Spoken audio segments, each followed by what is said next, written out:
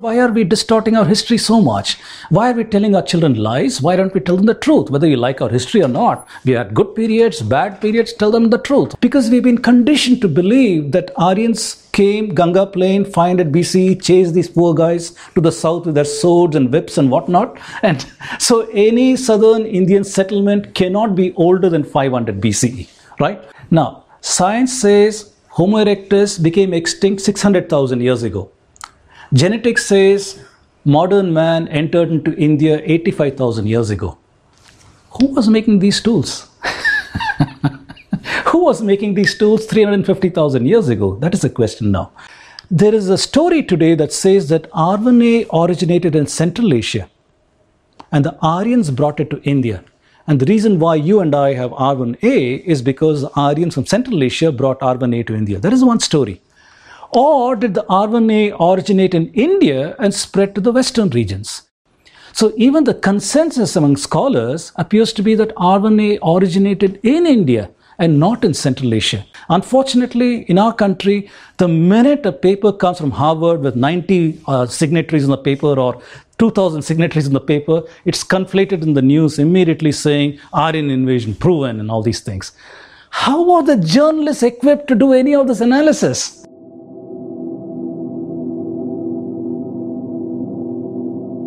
So first of all, thank you all for coming today. So it's a pleasure to be back in New Delhi. I see some familiar faces from the last time I was here.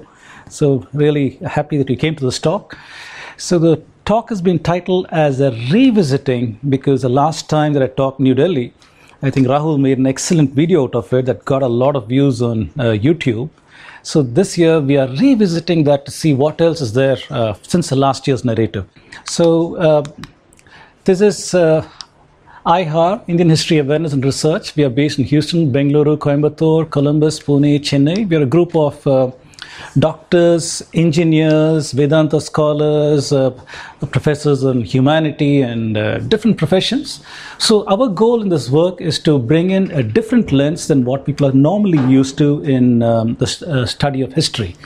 Today in history, you have an overwhelmingly social lens to look at history, humanities, and so on. So we bring the lens of engineering, sciences, and the hard sciences, if you will. So let me straight away jump into the talk. So last year, I began the talk with the paradoxes in Indian history. So I've expanded on that. So last year we said, we have something called an evidence-based narration and a present-day narration. And our goal will be to try and evaluate where we are regarding these two things. In a sense, I predisposed it over there with a big cross mark there. But we'll go through these things. So we know that we are an ancient civilization, positioned otherwise, knowledge producers, positioned otherwise, strong index sources and references, but these are ignored, devalued, and discredited. We have a continuity of civilization, but then there's an enforced periodization in today's history narratives where we are told that there's something called a Harappa civilization. We don't know anything about them. We don't know what they ate, what they look like, who they worship, nothing about them, even the script. And they're an isolate sitting out there with mostly links to Egypt and Sumeria and things like that. And after that, the Aryans came along and now we have an Aryan civilization. This is what we are told. We have large periods of history that have unfortunately been erased. That's not there in today's history. This galls me. We have hundreds of rishis and Indic works that we are familiar with. Yajnavalkya, Jaimini, you name these rishis. So many of them who created enormous intellectual works. Why are they not part of a historical narrative? Do they not belong to this land? Is their works not part of the intellectual tradition of this land? So here we have a major problem when the works of rishis are completely ignored and forgotten in today's narrative. We are told that the Hindu social order is blamed for poverty, but then we are going to revisit this again and talk about the invasions. This we dealt with at length last year about how we are told that Indians received knowledge from Greeks and Babylonians, but we showed that Indian knowledge seeded the world. We are told that there's something called a Dravidian identity, which has been manufactured in India as a dominant way that Indians look upon themselves today. But we'll see there's no distinction between the northern and southern Indian. From evidence, we have that Vedic Sanskrit is one of perhaps the oldest language that is still surviving. But there's a hypothetical Proto-Indo-European ancestor that has been created, and this is how people talk about that Vedic Sanskrit has been derived from this ancestral language. Now, the Rig Veda talks of the Saraswati River, which we know geologically dried up around 2000 BCE, but we are told that Rig Veda is only composed in 1500 BCE, a paradox. So they are 500 years after the purported drying up of the river. They seem to be talking about flowing rivers from the Himalayas down to the ocean. So we have a problem there. Astronomy-derived works show dates that show great antiquity. However, the Upanishads, the Brahmanas, Samhitas are all dated to 500 BC to around 300 current era by the work likes of Max Muller, Weber, and others. We talked about this paradox last time, that Indian culture impacted all the lands to its north, south, and east, but did not step 1 foot outside Afghanistan. One more of those very, very strange paradoxes in Indian history. So we'd now like to examine who are the guys who wrote our Indian history and why did they even do these kinds of things. So last year when I talked, prior to that, the untold story of Indian civilization, we're going to be talking about the mainstream narration along these lines, and we're going to see where the evidence is taking us, and we'll work our way through some of these things. So last year I called out William Jones, I called out Max Muller and Bentley and others, and Risley as the guys who wrote the early Indology of India. And there's a reason why they did the things the way they did things. For example, I said that they were products of the Anglican Church who believed that God created the world in 4004 BCE and God destroyed the world in 3000 BCE, Noah's flood, and nothing could have survived that flood event. So these gentlemen, they came to India and they were shocked when they found enormous chronology in the Indian context. I saw bits and pieces in Vinodji's presentation where he's talking about the Puranic king list. And these are some of the things that they encountered. And they were shocked about where does Indian history begin and where does it end? There seems to be no relation to the Western history. So they went about looking for an anchor point to see where is the anchor point in Indian history and in this history. From Megasthenes' work, they knew there's somebody called Sandrakottos. And so they phonetically tried to look at the list in the Puranic king list, and they chanced upon Chandragupta Maurya and said that Chandragupta Maurya should be linked up to Sandrakottos, and that is the anchor point. Everybody's very, very happy after that.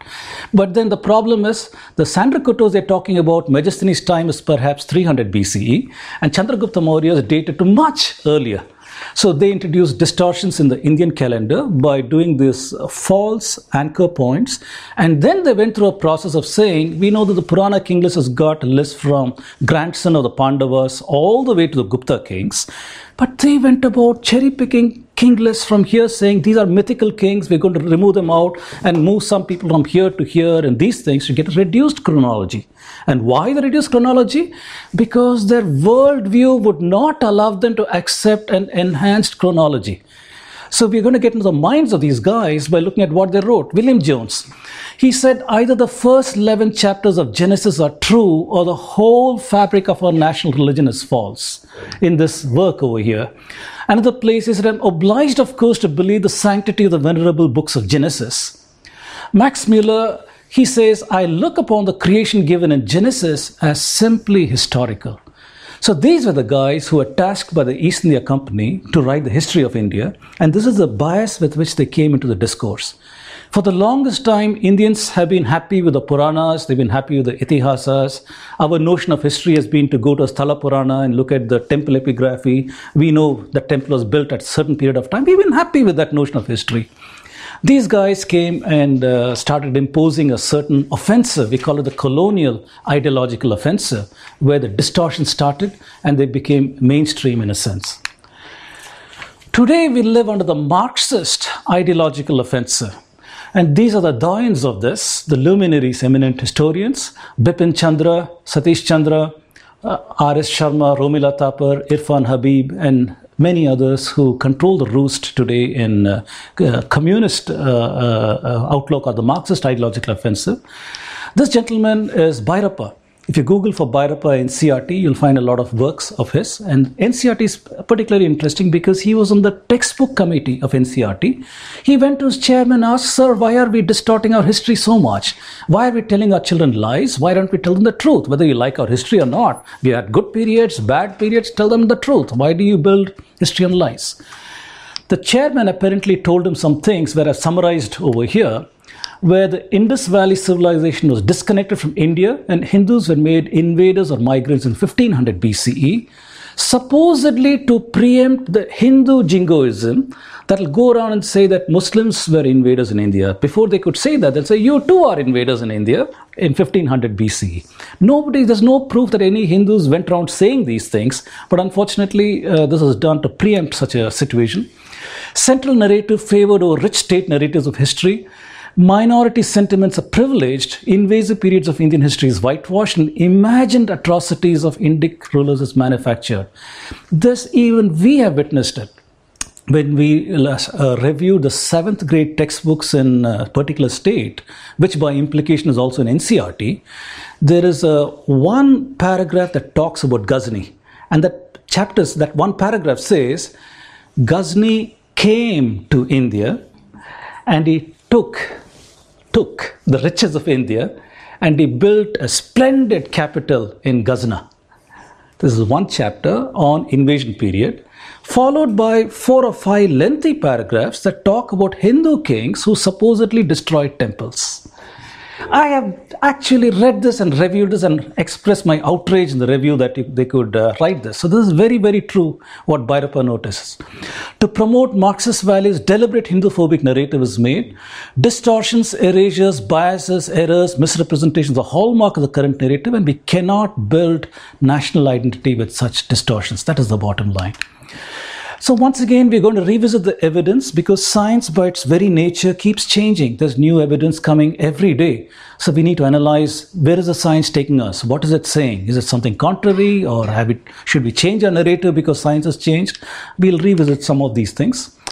Last time we discussed these points on Aryan invasion, the antiquity of the Indian civilization, the knowledge systems for Indians, and we highlighted the absurdity of the present-day narrative. And now we will examine some of the later evidences and once again align it along these points.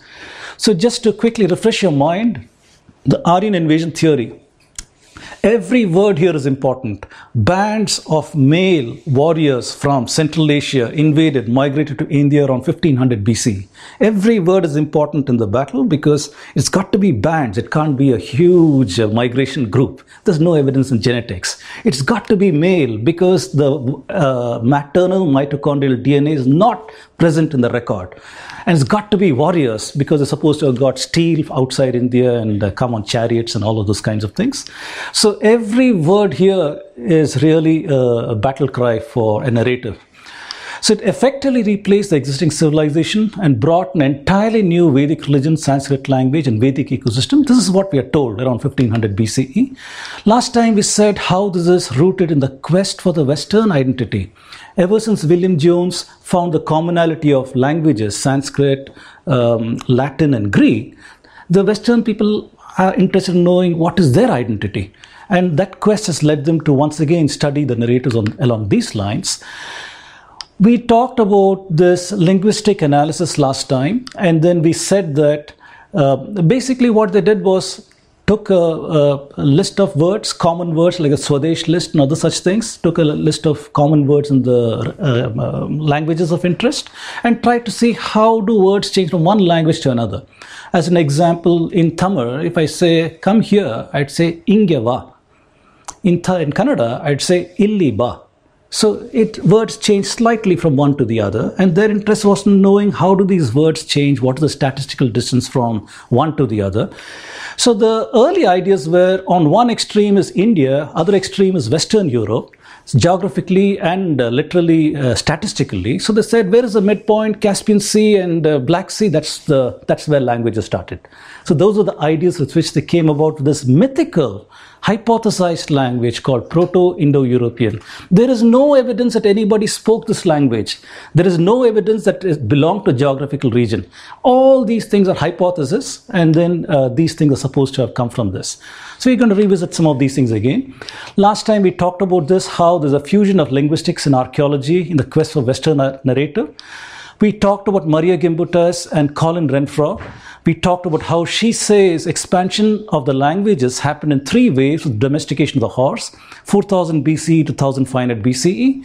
And Colin Renfrew, who criticized this narrative and came about the Anatolian hypothesis in Turkey, saying that once agriculture was invented in Turkey, the spread of agriculture was also the impetus for spreading of languages, whether it is Dravidian, so-called Dravidian, and Indo-Aryan, and all those kind of things. We talked about the Kurgan-Steppe hypothesis last time. To refresh your mind, 3500 BCE, between the Caspian Sea and Black Sea, people called Yamnaya living here. At the same time that all over the world, literally, you have civilization over there. 2500 BC, they have spread out to the east, to the west, and to the east, the corded ware people, Andanovo people. 1500 BC, they specialized into Hittites, Babylonians, Egyptians, Mycenaeans. And here, the BMAC culture, you see them entering into Sindh and into Gujarat. And that is the start of the Aryan invasion theory for us. And by 500 BCE, they have entrenched in the Ganga plain. And you see the appearance of Dravidians in the record over here. So this is what we talked about last time too. And now we are going to investigate all of these things. So the first lines of evidence I'd like to talk about is from archaeology and see what do we know since we talked last year in archaeology that is casting little more light on who we are. What is science saying? How old is human habitation in India? How old is human habitation in India? How about 1 million years ago? Tools have been found in Tamil Nadu. In Science in March 2011, Shanti Papu is a researcher along with these people, and they found tools in Tamil Nadu dating back from 1 million years ago. How do they know the date of these tools? Because they make use of something called luminescence. Luminescence is a process where, supposing you have a stone which has got some iron specks in it, right? Granite, it's got some iron content. It's buried under the earth. The earth's natural radioactivity makes charges to accumulate in this specimen. So the longer it is under the soil, the more charge it is going to accumulate. Now, when you dig that specimen and take it out, expose it to sunlight, the reverse process happens. The charge starts leaking away. So you could take this to a lab, calibrate it and figure out the rate of discharge, and you could figure out what is the age of that artifact. So using that mechanism, Shanti Papu and others have dated these artifacts at 1 million years ago. Here is an example of a hand axe, the same one 1 million years ago. If you go to Haryana in the National Museum, you can find this axe. So when you go next to Haryana, go and take a look at it and you'll see it over there. Have you seen it? Okay, so this is over there. So the question comes, what does science tell us about the human species who are living 1 million years ago? It turns out that science calls them Homo erectus. So this is a artistic representation of what the Homo erectus might look like. The range was all over Africa as well as India, Southeast China and Southeast Asia also. They lived in social groups, used fire, cranial capacity upper limit of around 1100 cc, smaller than humans, here Homo sapiens, used stone tools, 70 kilograms, up to 6 feet tall. I put the scale here to give you an idea. 10 million years ago, what was the human fossils like? Wouldn't even look like Homo sapiens today. It might look like chimpanzees or apes in that time frame. Homo erectus occupies this niche according to science from 2 million years to 600,000 years ago. That is what science today holds in the mainstream narrative. Homo erectus appeared into the record 2 million years ago, became extinct around 600,000 years ago. And we Homo sapiens occupy this tiny niche over here, 150,000 years till now. So just to put things in context, that 1 million years ago tools were by apparently this specimen. Then what happened is about a few months ago, this paper hit us. This is from a place called Athirampakam in Tamil Nadu, where they found 350,000 years ago tools. Now, science says Homo erectus became extinct 600,000 years ago. Genetics says modern man entered into India 85,000 years ago. Who was making these tools? Who was making these tools 350,000 years ago? That is the question now. So it's an open question. There's no answer yet. It's the same researcher, Shanti Papu and others who have been working on this. It's an open question to figure out who are these people. Were they Homo erectus, some other species we don't know, or are they Homo sapiens? It's a very open question. These are some of the artifacts from there. Archaeologists talk about tools in two ways. One is a tool which you clasp with your hand, right? It's you clasp a tool and you throw it. Another kind of tool is precision tool, where you hold it with your thumb and forefinger and you chip away at it, and make it sharper and sharper. This is associated with larger cranial capacity. So normally they say Homo sapiens are the ones who make these precision tools. All these tools were precision tools 350,000 years ago, opening the question, who made it? Homo erectus is supposed to have a lower cranial capacity, so who made this? I put an outlier over here. This is called Narmada Man. It's a skull that was discovered in Narmada Valley, 300,000 year old, in 1982, Arun Sonakia, GSI. Initially, he thought it's a Homo erectus skull. Then the French investigator measured the capacity and said it is up to 1,421 cubic centimeters of the upper bound, which is right where modern Homo sapiens cranial capacity is. The average for Homo erectus is 1,000 cubic centimeters in Southeast Asia, China, and Africa. So this specimen is definitely larger than the so-called Homo erectus. And Kenneth, an American researcher in these papers, he says you should assign this as an early Homo sapien. So the reason why I put this is because last time when I talked, I gave the impression that genetics out of Africa is telling us a very strong story. But science by its very nature examines evidence as it comes in. It falsifies an earlier evidence. We need to change our narrative and see where are we going with this. So with this, we have to open ourselves to the possibility that there's a continuum from Homo erectus to Homo sapien and not a sharp cutoff the way science is saying that 2 million years ago they appeared, 600,000 years ago they disappeared. Perhaps there is a continuum from there to here, at least in India. That would be the conclusion, at least looking at some of these things, until we have better evidence from science that says otherwise.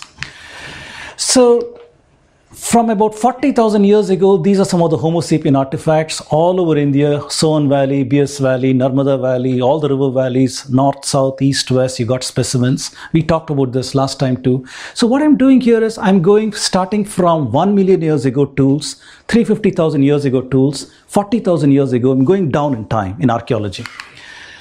This is a paper we talked about last time, Antiquity 2009 by Ravi Korisetter and others. So it talks about Jwalapuram, where 35,000 years ago, rock shelter, they found human artifacts and other things. We talked about this too last time, Bhimbetka, Edekal, Ketavaram, Birhana, Ramachandrapuram, how there is rock art, ancient writing in Kerala, rock art in Andhra Pradesh, and in Birhana, up to 10,000 years ago, urban artifacts have been found in this part of the world. Birhana, we know from 2,750 years before present all the way to 9,450 years, several artifacts have been found in different layers. This is from a paper in ASI. This one came very, very recently, maybe just 2 months back or 3 months back, when a group of enthusiasts, they sent up a drone equipped with a video camera over someplace in Maharashtra. And to their surprise, they found huge art on the ground. This art is so big that if you were to walk over there, you can't see the perspective. You can't make out what it is. You need to go up in the air to see the perspective. And some of these things are huge if you look at this. It's similar to the Nazca lines in Peru and Chile and those kind of places. Very similar kind of rock art being found in Maharashtra. So one of the archaeologists has tentatively given a date saying it is perhaps older than 10,000 years. That's in line with what we know at Bhimbetka, central India, that maybe that is the antiquity of this rock art. Dwaraka, from episodes March 2003, we know this group, National Institute of Ocean Technology, Chennai, sent a ship equipped with sonar, and they found a 9-kilometer long feature, about 40 meters above the sea level. They also found a piece of wood, which they dated in Hyderabad as well as in Germany, and they came back with a date of 8,500 years or 9,300 years before present for the artifact, which could also be the age of the settlement or city wall that they found over there. This is a beautiful pot, Balochistan pot, 3,500 years ago. This news came out pretty recently, maybe about 4 or 5 months ago. In Sanauli, Uttar Pradesh, they found chariot burials in pit graves, a whole lot of them. So the archaeologist has dated that tentatively to an upper bound of 2000 BCE. We are going to revisit this again a little later. Beautiful humped bull with gold horns, 1800 BCE. Sangamira, we talked about Sangamira last time, about Kiradi, how there's an urban artifact found in outside Madurai, about 20 kilometers outside Madurai, some of the artifacts from there. And we talked about a controversy with this too last time, where, to refresh your mind, I said that the ASI dug up to 4.5 meters, but they took samples from the 2-meter depth and sent it off to Florida for carbon dating, and they came back with a date of 3rd century BCE. And then this unfortunately may not be true, because the question is, what about this 4.5 meters that you have excavated? You found artifacts all over the place. So I said last time that if the ASI reported 4.5 meters depth of excavation, if you take the top layer as 2018, let's change it 2018, then 2 meters down, you carbon dated to 2200 years, which means every meter in depth is 1100 years linearly. I'm an engineer. This is what I do. If you don't give me any additional data, I'm going to make a linear approximation. I'm going to say everything is linear, and you've given me one data point. I'm going to use that to extrapolate to the entire thing until you give me better measurements, until you come and give me a non-linear measurement and such things. It's a first approximation. You go with that date. So every meter linearly corresponds to 1100 years, which means 4.5 meters should correspond to 5000 years before present, and that comes to approximately 3000 BCE. Very, very odd data point sitting in southern India, because we've been conditioned to believe that Aryans came, Ganga Plain, 500 BCE, chased these poor guys to the south with their swords and whips and whatnot. And so any southern Indian settlement cannot be older than 500 BCE. Right? According to the common narrative. If you find something in urban settlement in southern India, 3000 BC, whoa, what's going on here? So I called this out last time, saying ASI should have reported a range of artifacts. That we got artifacts from this top layer, middle layer, bottom layer. That would have been a more honest representation. We also said last time that there's some politicking going on. The state has taken over Kiradi excavations. The archaeologist was transferred from there to Arunachal Pradesh or some place like that. And we don't know, we still don't have clarity. Is it the Tamil Nadu government that is doing it, or is it the central government doing it? We have no idea. That there is a lot of to and fro and mudslinging going on over here.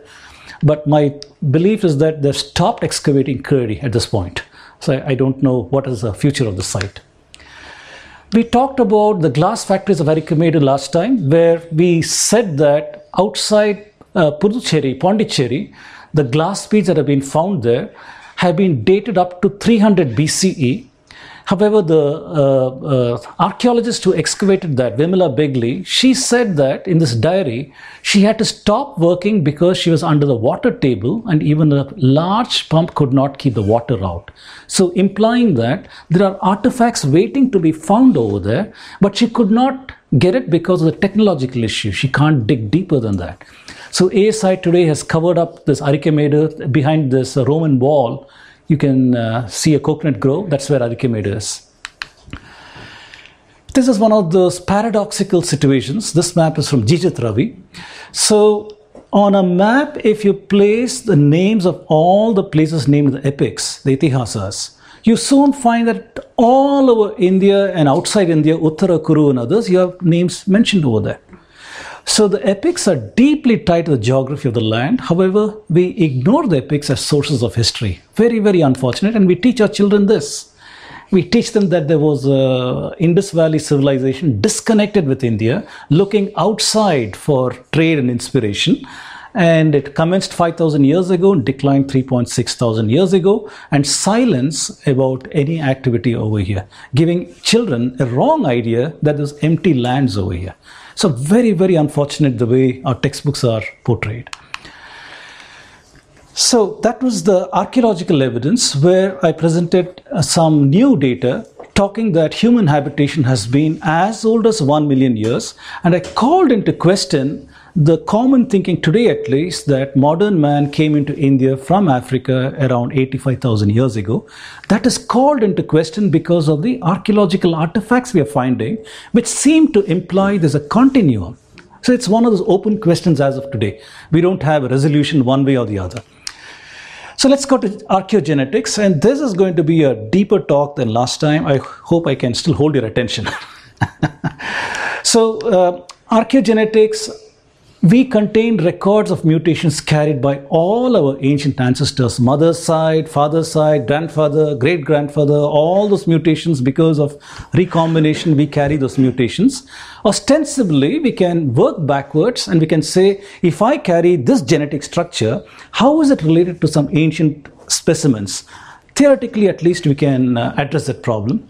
So today, people use maternal mitochondrial field data, Y chromosomal field data, genome-wide data, that's new these days, and mathematical analysis and inference by mapping to real world. Today, the field is incredibly specialized, and it is a multidisciplinary field. In fact, this is the scope of work over there. There's a field worker who goes out to the field and gets the samples and things like that. There's a lab specialist who takes this and processes the data in the lab. There's a bioinformatician who puts a mathematical model on these things. If you're relating an ancient sample to a current sample, what is the hidden Markov chain model or some other kind of model, statistical model, and all these kind of things. There's a programmer who's going to write all the C++ code or something, whatever the bioinformatician is going to do. There's an applied mathematician who will help you to converge the algorithm, which the programmer has got no clue about. Then finally, there is somebody who's going to interpret the results, maybe the professor, who will take all the numbers and create a story, connecting it to a social narrative. This field is so big, it's rare that one person has got expertise over this entire chain. So invariably, the lab specialist will have no idea what this person is talking. This person will have no idea what this person is talking. And this is the way it is. You might find rare cases from here and there where a bioinformatician can do these three jobs. And with luck, he can also do this job. But the bottom line is, it is a very specialized field. So it's rare to find people. There's a reason why I'm saying this. We'll find out as we go. A very quick biology lesson about chromosomes. We know that we have 22 pairs called autosomes and 1 pair of sex chromosomes. The mother brings in the XX, father the XY. The daughter gets the X, 1X from mother, 1X from father. Son always gets X from mother, always gets Y from father. This is a recombination that we all know from high school biology. This happens at the time of conception, the meiosis, where the mother's content, father's content, replication, crossover, and there's a recombination, and the genetic material is shared, replicated, and so on and so forth. So this is the starting point for the mathematical work on understanding how these things happen. Before I embarked on my India talks, I spoke to a friend who's a professor in Ohio in biochemistry. 2 hours I talked to her to try and understand this process well. I needed to understand, is this a random process, or does the biochemistry of the ovum and the sperm, does that have a bearing on what is the genetic material that is exchanged? After 2 hours, we came to the conclusion that today's science says it's utterly random. There is no way that we can say which genetic content is going to be involved in this crossover. However, that is at odds with our own Garbhopanishads and other such things that talk about conception being with your past janmas, karma, and other such things that will involve where we are going to. There's a connection that we don't understand. That has been exposed as randomness today. So I probed this issue of randomness a little further. As a mathematician, I said, is every genome equally likely to take part in the randomness?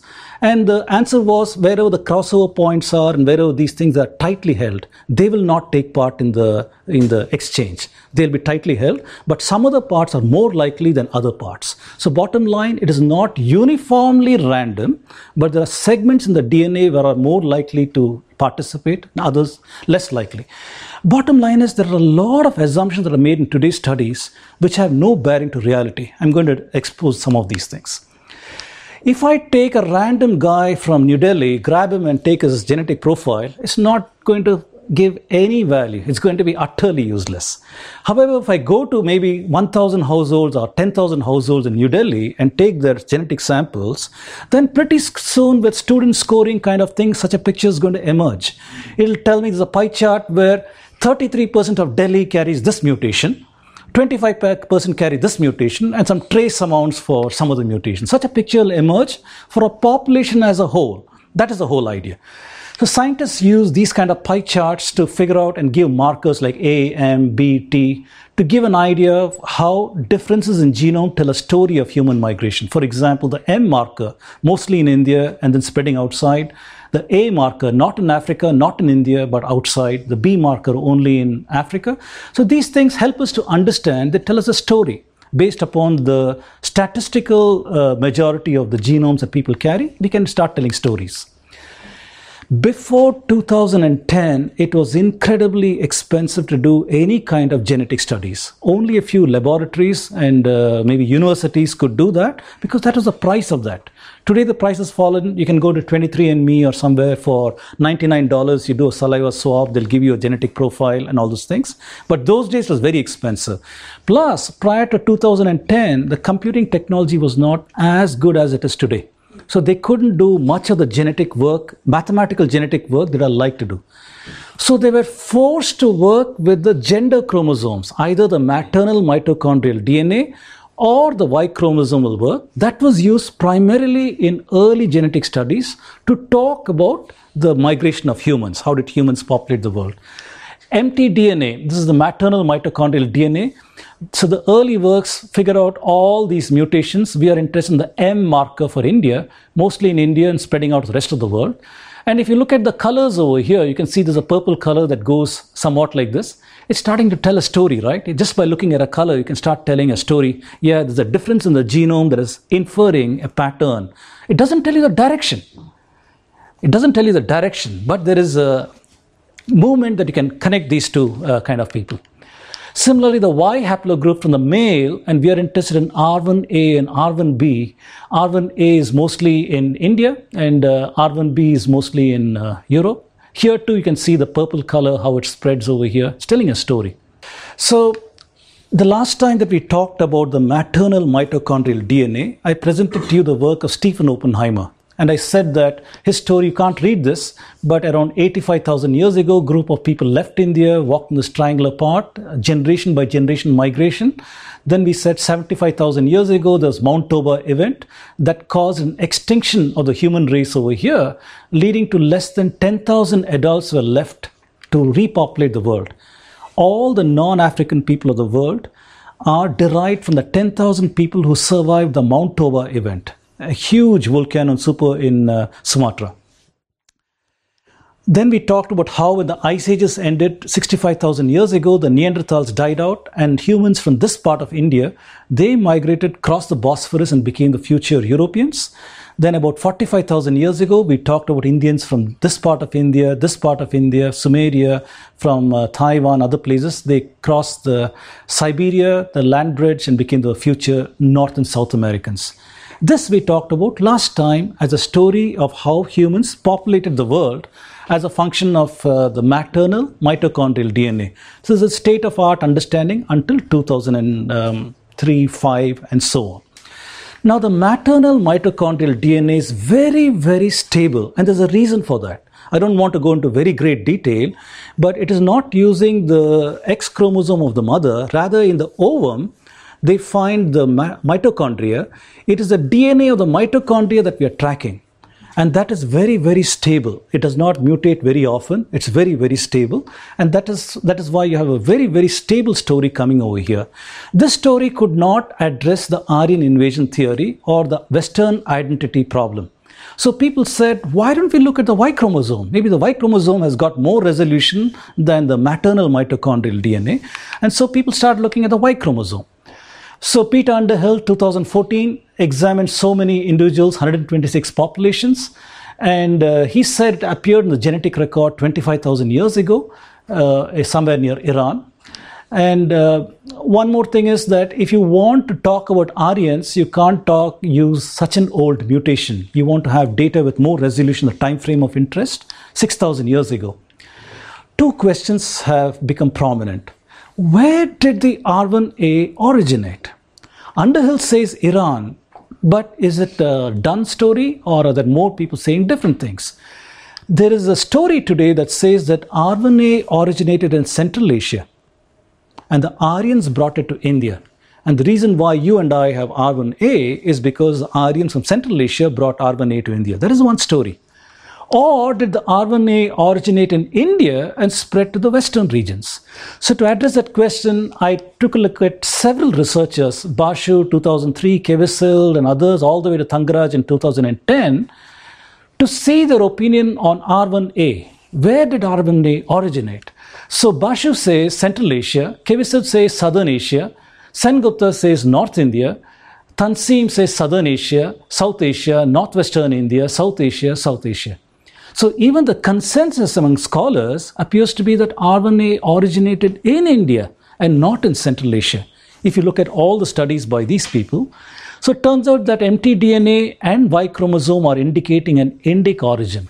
It fails to validate the linguistic model. These are the results as of 2010. Then what happened? This superstar professor came on the scene. His name is Professor David Reich, brilliant man from Harvard University. And he wrote this book, Who We Are and How We Got Here. This book was published sometime in April or May of this year. And he said, since the mtDNA and the Y chromosome are not telling a story that we want, why don't we look at the remaining 22 autosomes? Why are we only looking at the gender chromosomes? We still have 22 autosomes. So let us look at the 22 autosomes to see if there's evidence of RNA invasion theory or the identity issues. This is called genome-wide data. So the first thing that he did is try to take ancient samples that you might be able to recover entire genome record. For example, Harappa skeletons. If they are 5,000 years old, can you go and get maybe from the bones or teeth, maybe you can find some genetic record. The problem is the ancient samples are invariably contaminated by bacterial DNA. So the human DNA is mixed with bacterial. After thousands of years, right, bacteria is going to work, and so you have contamination. Next thing is, if a sample has been under the soil, under water, salt water for a long time, the mineralization, that breaks down the DNA also, and you can't get those samples. So scientists today, with laborious laboratory methods, they're able to extract pieces of the genome, one piece from here, one piece from here, one piece from here, and so on. Then they need to fill in the blanks. And to fill in the blanks, they make use of present-day human DNA as well as chimpanzee DNA. They use both to reconstruct the ancient fragments, and David Reich says this in page 30 to 33 on how he takes those samples. David Reich concluded some very strange things that I'd like to talk about. I'm not going to read all these things. He said Europeans are more closely related to Indians than to the Chinese. Indians, Europeans, closely related. Then he also said Chinese are more closely related to Indians than the Europeans. So any logical person, and I'm sure all of us in this room, will say the model is Indians are the common link. From Indians you get Europeans one side, Chinese on the other side. However, he didn't do that. Deferring to the Aryan invasion theory, he introduced one layer of abstraction. He said, let there be a hypothesized Proto-Indo-European people over here, from whom are derived the Europeans and the Indians. So bottom line, I'm calling out the model validity. What is the model that you did? You selected a model that conveniently goes in a circular argument and fits the Aryan invasion theory, and you're going to now do some mathematical analysis and befuddle the entire world with it, and nobody understands what the math is. We're going to go with detail on all of these things. So there are some problems over here. I'm not going to read all these things. So this is the claims as of August of 2018 of this year on the genetic research. It says the present-day Indians have strong affinity to ancient Iranian farmers. 9,000 years ago, we are told, the pastoral people from Iran came and pervasively mixed with Northern Indian and Southern Indian. All of us have this DNA from Iranians. Then present-day Indians have strong affinity to ancient steppe pastoral people 4,000 years ago. This is the Aryan invasion theory. So from Central Asia, people came 4,000 years ago. So 9,000 years ago, Iranians came, mixed with everybody. Then 4,000 years ago, Central Asians came and they mixed. This is the story. I'm not going to go very deep into all of this ANI and ASI, which is basically, there are some issues over here. What I'd like to do is bring out a couple of contradictory research. This came out in bioRxiv in March 2018, Vagish Narasimhan, Priya Moorjani, and David Reich and others. This paper, when they're talking about the South Asian genomic formation, they claim admixture from Yamnaya. Admixture is a fancy word that says if you have two ancient populations, the Indian and maybe Central Asian, these populations mix and makes a hybrid. That is admixture. And their generations come down to us. So that is the admixture model. So they are claiming this admixture from Yamnaya. However, this second paper that came out in May 2018 by some Scandinavian professors, it gets a diametrically opposite result, saying there is no admixture from Yamnaya. So I came and asked, how is this possible? How is it that two research teams, ostensibly using similar people's data, ancient people from Central Asia, ancient people from India, present-day samples of India, but they're coming with different conclusions? How is that possible? So as an engineer, scientists want to question that. What is going on? Is there a methodological problem, research problem, or is there some other issue over here? Let's investigate a bit. So I'd like to talk to you about this rebuttal paper that was written by Dr. Premendra Priyadarshi and Murli Vadivelu in September of 2018 of this year. So what they did was something very, very interesting. To give you an idea of how this works, supposing there is a village, let's say in Tamil Nadu, remote village in Tamil Nadu, where there are 95 people living 1,000 years ago. Among these 95 people, 5 foreigners from Scandinavia come and live over there 1,000 years ago. After 1,000 years, I studied the genetics of the descendants, and I find overwhelmingly these 5 people's DNA is present, and the 95 people who lived there, they are absent. You understand what I'm saying? So this is the nature of the work that they want to rebut. So they took figure 3 from this paper and they worked the mathematics. They said, let's work the mathematical model and figure out if you're claiming that there's so much a percentage of Central Asian DNA content in present Indians, let's work backwards and find out how many immigrants came to India so that genetically they will overwhelm the existing population and give these numbers. Their research found up to 4 times the immigrants must have come into India. To give you an idea, Saraswati Sindhu civilization supported between 2 million to 5 million. That is our estimate of what is the population like. At the upper end, 5 million, you multiply it by 4, 20 million people came from Central Asia to India to overwhelm us all genetically so that you and I today carry their genetic content with the claimed percentages that they're talking about. That is the nature of the work which they did, and they called out the absurdity, saying desert, arid Central Asia sent 4 times the population. This is why it's important to say bands of male warriors came. They didn't come 20 million in a chain walking to India. There's no evidence, so they converted the story saying bands of them started trickling in from time to time.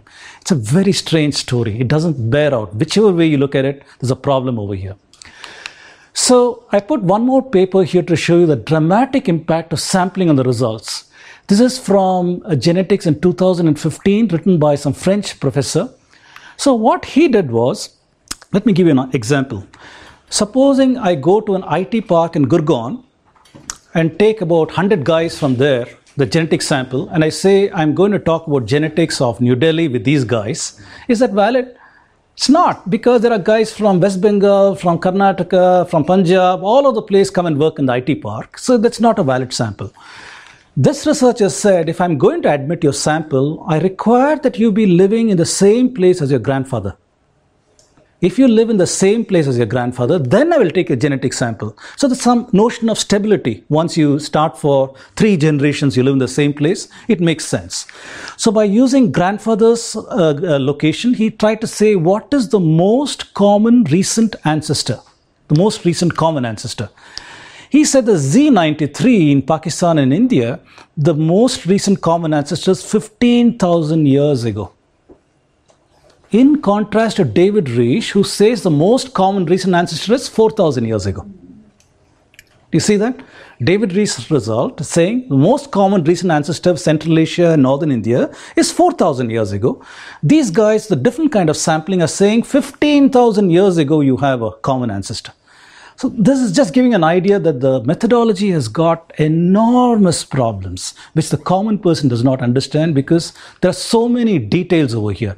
I'm going to give you a little flavor of that, and I hope I still hold your attention. Where did this come? This is in 2015, Hereditary Genetics by Lukert. You can look this paper up if you like. And when was that book written?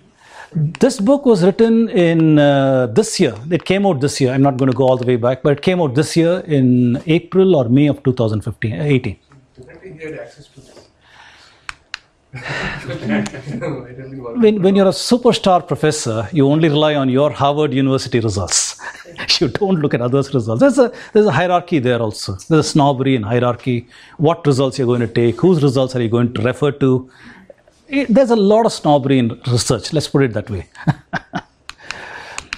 So 2 studies, 2 results, how is that possible? One person takes ancient samples, maps it to present day samples, and it says 100 generations. Another takes the same ancient samples but a different population distribution and gets 150 generations. How is that possible? So I just put down some ideas here. I'm not going to go into great detail on these things. There are 2 main methods today in mathematics for ancestry estimation. One is model-based. The model base is used for admixture, where they say if I got some ancient samples from the past, maybe Harappa skeletons or Central Asia skeletons, and I've got present day samples, my goal is to work backwards from the current sample and look at the admixture. When was the last admixture possible? That is a goal. So it's like a computer science problem where you start working backwards and doing things. There are some issues with it. We'll talk about that later. So they use statistical models with unknown coefficients, and these are some of the admixture software that they do. On the other side, they do algorithm-based estimation. We'll talk about this a little later, PCA analysis. I call out all of these things because this is my bread and butter for the last 30 years. As an engineer, this is what I do for a living. I work with models, I do model curve fitting, and I do analysis of that, I do convergence, I write algorithms. This is what I do. And I know all the problems over here. What are the assumptions that you have? What have you encoded into your study with assumptions? Is your model appropriate? We saw how David reached, instead of using the obvious model, use an abstraction. So right there you have a problem. How does a problem scale? Does it converge? What is the initialization? Because a nonlinear problem, where you start matters a lot. If there's only one solution, no problem. Wherever you start, maybe you land to that one solution, if it's a linear case. However, if it is nonlinear and admits multiple answers, then where you start has got a great bearing on where you're going to land up. That is the nature of nonlinear systems. So how did you initialize that? Then there are some technicalities on the Hessian and other such things. Global optimality. Are you sure you got the best answer? I told you that a nonlinear system can admit multiple answers. You get a answer. Is it the answer? That is the question. And then how many solutions are there? Because a nonlinear system can admit multiple solutions. So you got one particular solution. How do you claim that's canonical or something so important? So I'm calling out this thing, saying just because convergence was obtained does not confer a certificate of correctness on your result. It is only a mathematical exercise where you take a model, take some data, do a curve fitting, claim convergence. That's all it is. It's a mathematical exercise. It does not confer any kind of correctness unless you can prove a lot of things about all of these things. Unfortunately, we have seen circular arguments here and things like that. To give you an idea, some models for admixture. Here is one model called continuous gene model. There could be 2 ancient populations, 1 and 2, and they create a hybrid with some percentage of genetic content. And going into the next generation, population 1 does not give its genetic content, only population 2 continues to give its genetic content, and you make a hybrid. This, for example, could be the model in the United States, where this is the black population and the white population, and they make a hybrid, but because of their power structure, the black does not mix. It's a white who continues to give the genetic content going down. So this could be a model over there.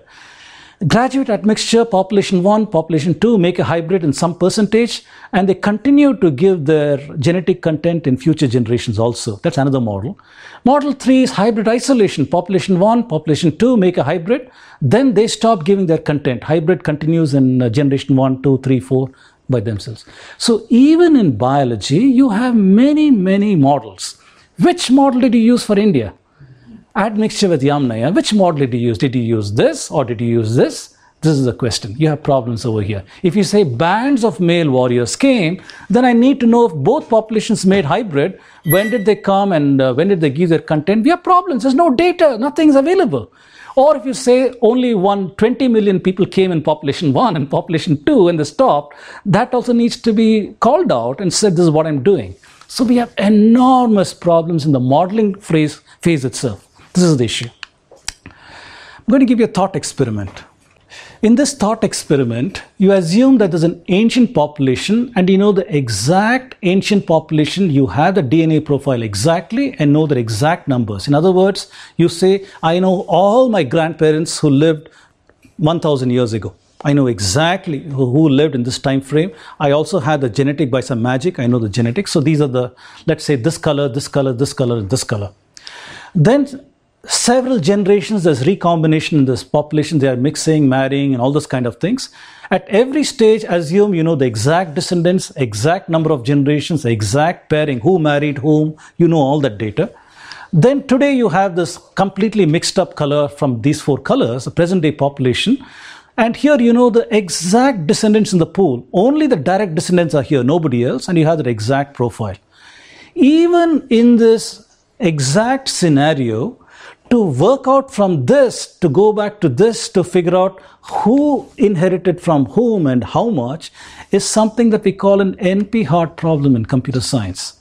Theoretical complexity, the computational complexity is exponential, which means it's incredibly difficult even in the exact case to go backwards in the trees and work backwards and say, how did the recombination happen? Now let's go to the non-ideal case. Let's just change one thing. I know all these things, but I don't know the exact pairings in the pool. I don't know who married whom. It introduces one level of complexity. So here, if you're working backwards, now you have to search over all the possible pairings here. Over all the possible pairings, then you work out to say, how does this map to that? This is where we are today. You don't know the ancient population. You don't have the DNA profile exactly. You don't know their exact numbers. You don't know the exact descendants. Don't have the exact number of generations. Don't know the who married whom. Don't know the exact descendants. No idea if only direct descendants are here. You don't have their exact DNA profiles either. So this is the model which people have today. And it is this model that they're taking, applying mathematics, giving you an answer, and claiming to write these global papers with global claims about who came to India at one time frame and where. I hope I've given you a flavor for the mathematical issues and technological issues. I'm deconstructing the research methodology and saying there are problems everywhere. You cannot take these results and start doing things. So they use assumed statistical models, assumed parameters, do some curve fitting. There's limited predictability with these things. On the other side, this is the admixture problem. There is one more problem called PCA. PCA is called principal component analysis.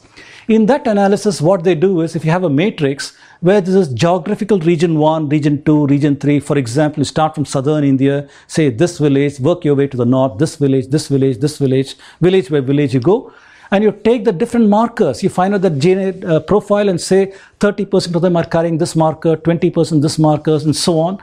You identify these various markers you're carrying, and you have a matrix. If you do something called singular value decomposition, how many are engineers here? Some are engineers. So you might have heard singular value decomposition somewhere in your past. Once you do this mathematical algorithm, it gives you a bunch of numbers called principal components.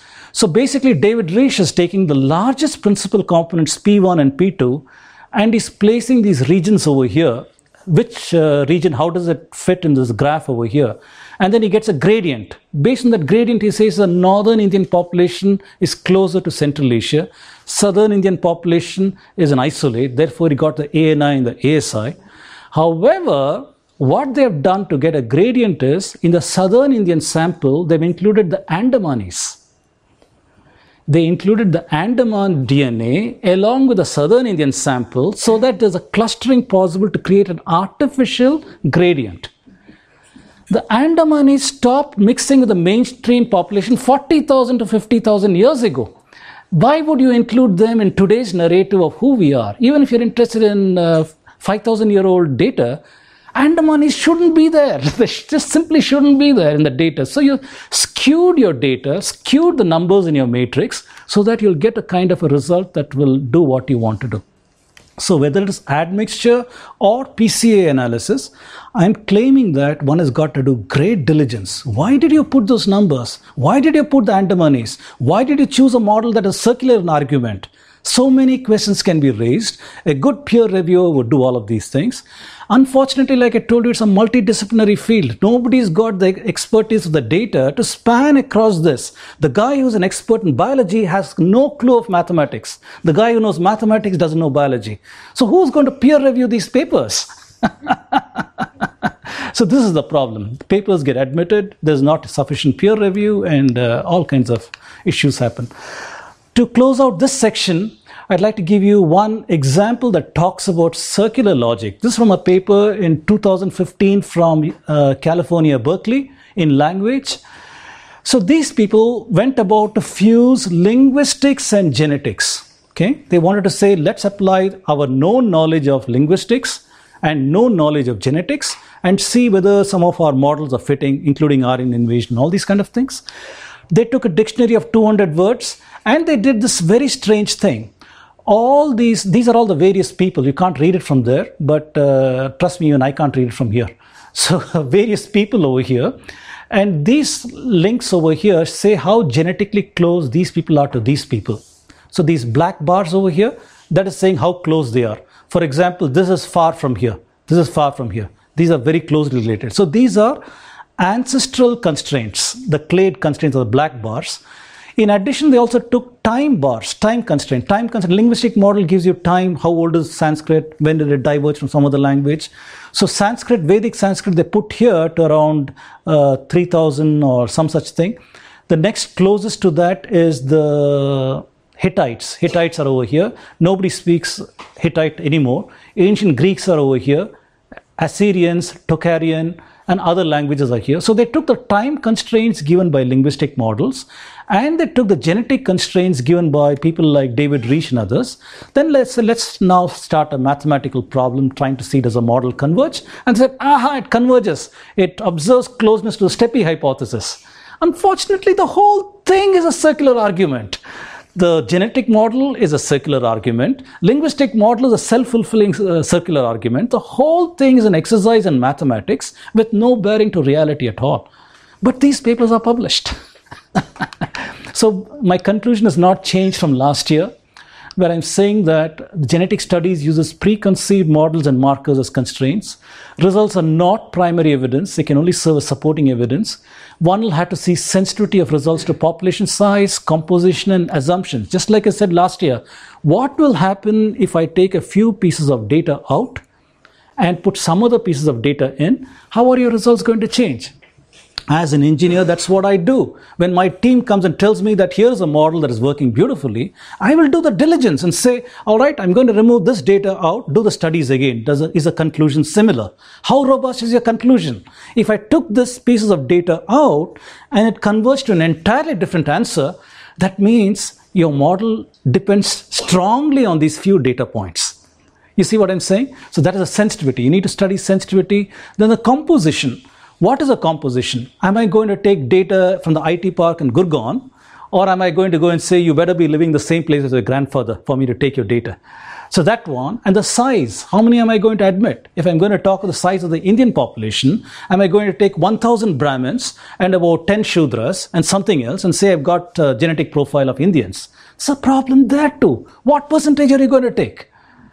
Because of endogamy, we have got some certain differences in us. So what are you going to take? So all kinds of issues are there, and you need to be careful over there. You need to be careful in attempting to align mathematical numbers alongside a narrative and avoid subjective biases to creep into the result. The reason is like this. Like I said last time, supposing after all this convergence analysis, you go and give the professor all your numbers. I got all these numbers. This person is closely related to this one is closely related to that. And the difference between this group of people and this group of people is 0.001. And you say that 0.001 is enough for me to differentiate these populations. Just a number. My question is, how did you calibrate that? Why is 0.001 significant in your data? You need to talk to me about scaling. You need to talk to me about significance of the numbers before you come and say that this much resolution is enough to say these people are different from that.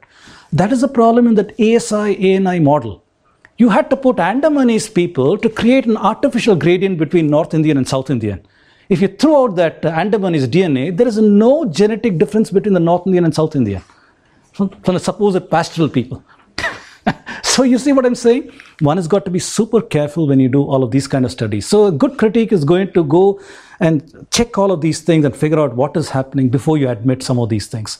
Unfortunately, in our country, the minute a paper comes from Harvard with 90 signatories on the paper or 2,000 signatories in the paper, it's conflated in the news immediately saying Aryan invasion proven and all these things. How are the journalists equipped to do any of this analysis? So we have a very, very big problem. Next time somebody talks about these things, I hope you'll be able to get out there and rebut on basis of some of these things. So I'd like to now talk about other evidence not fitting with the Aryan invasion theory hypothesis. First thing is continuity of civilization. This is archaeologist, very revered man, B.B. Lal.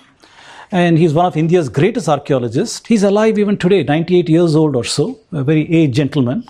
So initially, when he found the painted grey ware in Haryana, and he dated it to around, I don't know, 1700 BC or whatever, and he came and said there's no evidence for Ramayana or Mahabharata, he was a darling of the Marxists initially.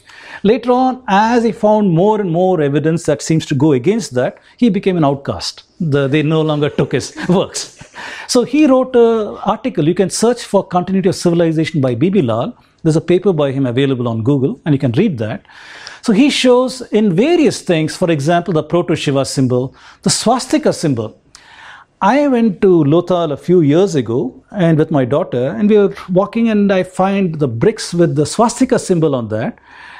And I was so naive, I asked, are these bricks new? The man, why would we put new bricks over here? Those are the old Harappa bricks with swastika on them. So even today, go to Lothal, which is outside Ahmedabad, and you'll be able to see the swastika symbols on those things. Then he uncovered terracotta figurines, which seem to show the Sindoor symbol. Even today in India, some married women wear the Sindoor symbol. And here's an instance of cultural continuity of a tradition. You see that? There's a tradition that has been continued from Harappa times to present times. That is what he's showing over here. Then a figure showing Namaste pose. Namaste is a deeply Vedantic concept that says the Narayana in me is bowing to the Narayana in you. That is the Namaste pose. A Vedantic concept seems to be embedded in a terracotta figurine in Harappa. Then S.R. Rao, another archaeologist, he found a Shivalinga in Kalibangan. And S.R. Rao and B.B. Lal found several terracotta figurines showing yoga asana positions. Bottom line is, there appears to be a continuity of ideas rather than a periodization. It's not that there's an isolate called Harappa living here, and then there is Aryans that came here. Rather, there's a continuity in traditions, continuity in ideas, and such things. B.B. Lal presents a lot more evidence on archaeology, on agriculture, and several other things. So I recommend reading his original paper to see this. Here are some researchers who are all working on similar ideas of continuity of civilization. Dr. Srini Kalyanaraman, Rajaram, Srikant Thalagiri, Professor Subhash Kak, David Frawley, Conrad Elst, Kazanas. Lots of people are working on similar ideas of continuity of civilization. Here's a paradox. We are told that Iron Age was ushered in India by invading Aryans in 1500 BCE, whether it is N.R. Banerjee 65 or Tiwari in 2003, they talk about iron. However, this news item came out in 2015, and Professor K.P. Rao, he found several artifacts, knives and blades in Telangana, and he sent it off to a lab in Hyderabad for testing, luminescence testing, and the range was 1800 to 2400 BCE. That is the date of iron in Telangana. And I've just put the date as 2200 over here. So this completely invalidates the idea that iron was invented somewhere in Central Asia and they made swords and they were better than Bronze Age swords and they came and overwhelmed the civilization. This is evidence that proves otherwise over here. Other paradox, we already talked about this. We are told Aryans brought horse and chariots to India. And we are also shown, if you remember David Wood's documentary on India, he shows this chariot burial, 4,000-year-old chariot burial in Georgia, and he claims that because there is a chariot on the way to India, he claims that is how this proof that Aryans came to India. However, now you have not one, not two. They found maybe 10 to 15 pit burials with chariots in them. with Bronze Age weapons also in them. So that completely overturns this false thinking over here. And here also is a Harappa bronze in the National Museum, 2000 BCE. This is also dated around 2000 BCE. This is a very interesting paper. So this came out in May 2018 in Current Science from Institute of Paleosciences in Lucknow. These are the professors. And they found evidence of paddy cultivation in the Ganga plain dating back to the Holocene era. So their date comes to around 9,000 years ago, but Holocene is actually from 12,000 years ago. This completely invalidates a claim that agriculture was invented in Turkey in 6500 BCE and spread to India. Because you're seeing paddy itself in India in this time frame, according to this paper. This is a very interesting paper. This is from Dr. Premendra Priyadarshi. He called this out. This is in Genome Biology, I think in 2007. And the researcher there wanted to find out where is the genomic ancestor of all the house mice, where is it from? And to their surprise, they found the ancestor of the mice is in India. And it goes back to 12,000 years. So it's from India to Madagascar, India to Northern Africa, India to Western Europe, to China, to Southeast China, Southeast Asia, all these places. It's from India, it goes there. Why is it relevant? Because we know that mice go where there is paddy. You store paddy in your storeroom, mice are going to come. And as agriculture is going to the rest of the world, mice scamper along and go along with the paddy. Right? So it is very, very interesting to correlate this data point, and this researcher has got nothing to do with this researcher, and look at these two side by side, and it seems to say agriculture also was invented in India, and you look at the genome of mice, it's telling a strong story too. So once again, we come to the same conclusion that we did last year. There's no change in that with science. Aryan invasion theory is false. Archaeology shows ancient artifacts that predate the invasion period, north, west, south, central India. We are seeing a human continuum for 1 million years, at least in India. Genetic evidence of great antiquity of the Indian people. The empty DNA markers and RNA show robust presence in India. Then I also put this box over here for this year to say, what is our internal evidence? Is there any internal evidence? Remember, we are a secular people and we don't consider internal evidence. So anyway, let's take a look at what it says. Is there any support for migrations or any such thing? And it says the Vedas and Puranas talk about the Anu and the Drihyu. These are Vedic tribes. And they're supposed to have migrated out of India. And there are some people who say that migration was from Punjab to Gandhara area. This evidence is ignored. This evidence is there in Bhagavata Purana, Vishnu Purana, Vayu Purana, Brahmanda Purana, Matsya Purana, as well as Rig Veda. All these verses are all talking about a migration. It's not just in one Purana. Many of them are talking about it. But we don't care about this, right? So I'm bringing up the proposition, if this migration would have happened around 9,000 years ago, could that account for the data point that is seen in Risch's work, where he's saying that there is ancient Iranian farmer DNA in India? He got the direction wrong. Maybe the direction is this side. Maybe that's what it is. And then later on, the drying up of Saraswati in 2000 BC or so resulted in outward migration. We know about the Hittites, Mitannis, who spoke Sanskrit and so on. Egypt, the Hyksos people, who were supposed to have been isolated in their culture, till that the Nubians were there and other such people. Suddenly these people appear on the scene and people are thinking they were Indians who went over there. Maybe this can account for genetic closeness to Central Asia in addition. The 4,000 years ago, when you see there's genetic content there, again, the direction is wrong. Maybe the direction is this way. So I'm just calling that out. So maybe if I had access to the data, I as a mathematician would love to have a model that says out of India, 2 time frames during the Rig Vedic period and during this period, drying up of Saraswati, and fit the data that we have. I'm willing to bet it'll be a beautiful fit with no contradictions. So, however, nobody does that because people are funded by NSF, National Science Foundation, and other such things. They can't give a proposal, research proposal that says, I'm going to have outlandish theory of out of India. So the only thing they can say is, I'm fitting it with the known PIE, Proto-Indo-European theory, and I'm going to validate that. That will get funded. This is not going to get funded. So researchers have got constraints too in what they take for these things. But I really wish some Indic scholars will take this up and study this. Might show some very interesting things. So we talked about this last time, what caused the collapse of Indus Valley civilization. Because we are told that invading Aryans caused a collapse, we know a 200-year drought cycle doomed it. The monsoons failed for 4,200 years. 4,200 years ago, monsoons failed for 200 years. We have evidence that once the monsoons failed, the glacier-fed rivers gradually thinned out. There's evidence of that. If you look at the internal evidence, Balarama is supposed to have done civil engineering works to get water to Dwaraka. Again, we are a secular people and we don't care about these kinds of things. But there is some evidence that there's a desperation in the people when monsoons had failed. Today in India, if monsoons fails for 1 year, a GDP will go down. If monsoon fails for 5 years, I don't know what is going to happen. Maybe widespread famine would happen, inflation, other things would happen. Can you imagine 200 years? 200 years of monsoons have failed. So this would have called for dramatic measures of people's civil engineering works, desperation to get water. When everything fails, you leave everything. Whether you built a magnificent Mohenjo-daro, magnificent shipyard at Lothal, you leave everything and you go where water is. You can't take the buildings on your back. You leave everything and go. So that's what appears to have happened in Indus Valley civilization. So last time we talked about poverty. I'd like to talk once again about this. We are told that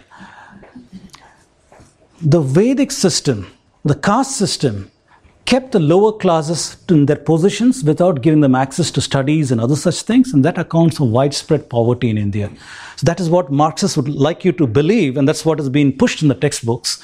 Like to see what will happen. Angus Madison, historical economist, talks about the GDP of India at 33% as the world GDP in one, going down to 2003, up to 2003. You see it's going through a period of decline over here through invasion periods, a small rise during Maratha consolidation, and then the colonialists and a rapid decline fortunes of India when Western Europe goes up. The idea from a mile-high view is that a transference of wealth from India into Western Europe caused poverty in India. However, this is hiding a lot of things.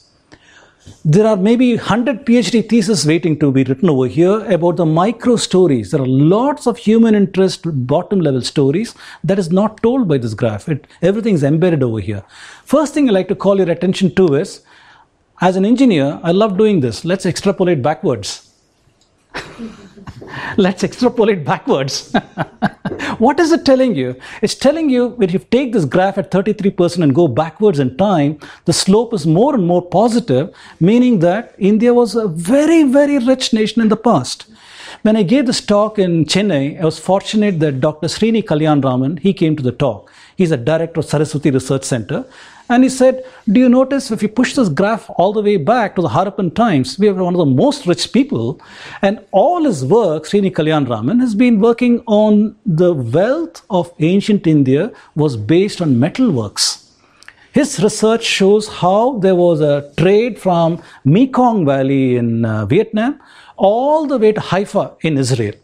There was metalworks which was going through the Mekong River, Brahmaputra River, the Ganga River, the Sindhu Saraswati, Indus, and the land route up to Haifa. And he says the Harappa people were the center of all of this action. And they were experts at metalworks. They were the ones who invented bronze. Somebody over here figured out that you take copper and add tin to it, it's going to become bronze. They were the ones who were doing metalworks. It is this that contributed to the wealth of ancient India. It was an amazing observation that Srini Kalyanaraman made. I thought I'll talk about that. Next thing I'd like to talk about. Today, if I take somebody from the streets of New Delhi and ask, what are your aspirations? He's going to say, I'd love to have a bungalow in the richest part of New Delhi. I don't know what that is. Maybe where Janpath is somewhere, a bungalow by themselves. And then he'd say that I'd love to have an Audi car maybe and send my children to rich schools and maybe take a vacation in Europe, wear expensive clothes. These are the aspirations. And the money goes to all these various people. Let me take the question back 200 years. 200 or 300 years ago, you ask an ordinary Joe off the road, what are your aspirations? He's going to say, I'd like to have some clothes to wear. I like to have some pots and pans so my wife can do some cooking. I'd love to buy the lady some jewels so that she can wear some jewels. And these are my aspirations. This is what I'd like to do. I ask the question, who made all these things in India? Who made the textiles? Who made the pots and pans, metal or earthen? Who made the jewels? It was the potter, it was the ironsmith, it was the goldsmith, it was the farmers, it was the textile worker. And who are these guys? Were they Brahmins? No, they were all the so-called lower classes and the Shudras. The artisans were all this lower class, and they were the ones with this 33%. This is hiding that piece of data. It's not the Brahmins who are the richest over there. It's the so-called lower classes in India. They produced every good of interest for the economy. So the economy was propped up by them. And people wanted the Indian works. That's why it was a very, very high GDP. Then we focus on this rapid decline and see what is going on over here. So in 1700, the East India Company came to India and they left a lot of census on the schools and other things in the records. And Dharampal went to England and he studied these things. I recommend the book, A Beautiful Tree, and you can download that and read it. He's given a census of these schools. So he says every village in India that had a temple had a school also in it, which means we had hundreds of thousands of schools all over India. There are several things that jump out at you. First thing is, why did India need so many schools? The economy was like that. Second thing he says, what was the composition of the school? He says more than 50% were the so-called lower classes and a few more in the forward classes here and there, and Brahmins about 5 to 6% in each of these schools. Next thing Dharampal notes, the British asked about the model for the school. Who's funding the school? Is it the Raja? And they found that no, it is a local population that is supporting the school. So the people in that village would give a portion of their produce every year to the village temple, and in return the priest would teach their children. The farmers' children, the artisans' children, everybody's children are taught, and they would support the economy in a certain way. This was the model that is used in ancient India. I have anecdotal evidence because my wife's family also used to do that. They had ancestral lands, and a portion of the produce would be given to the Kanchi Matam in southern India.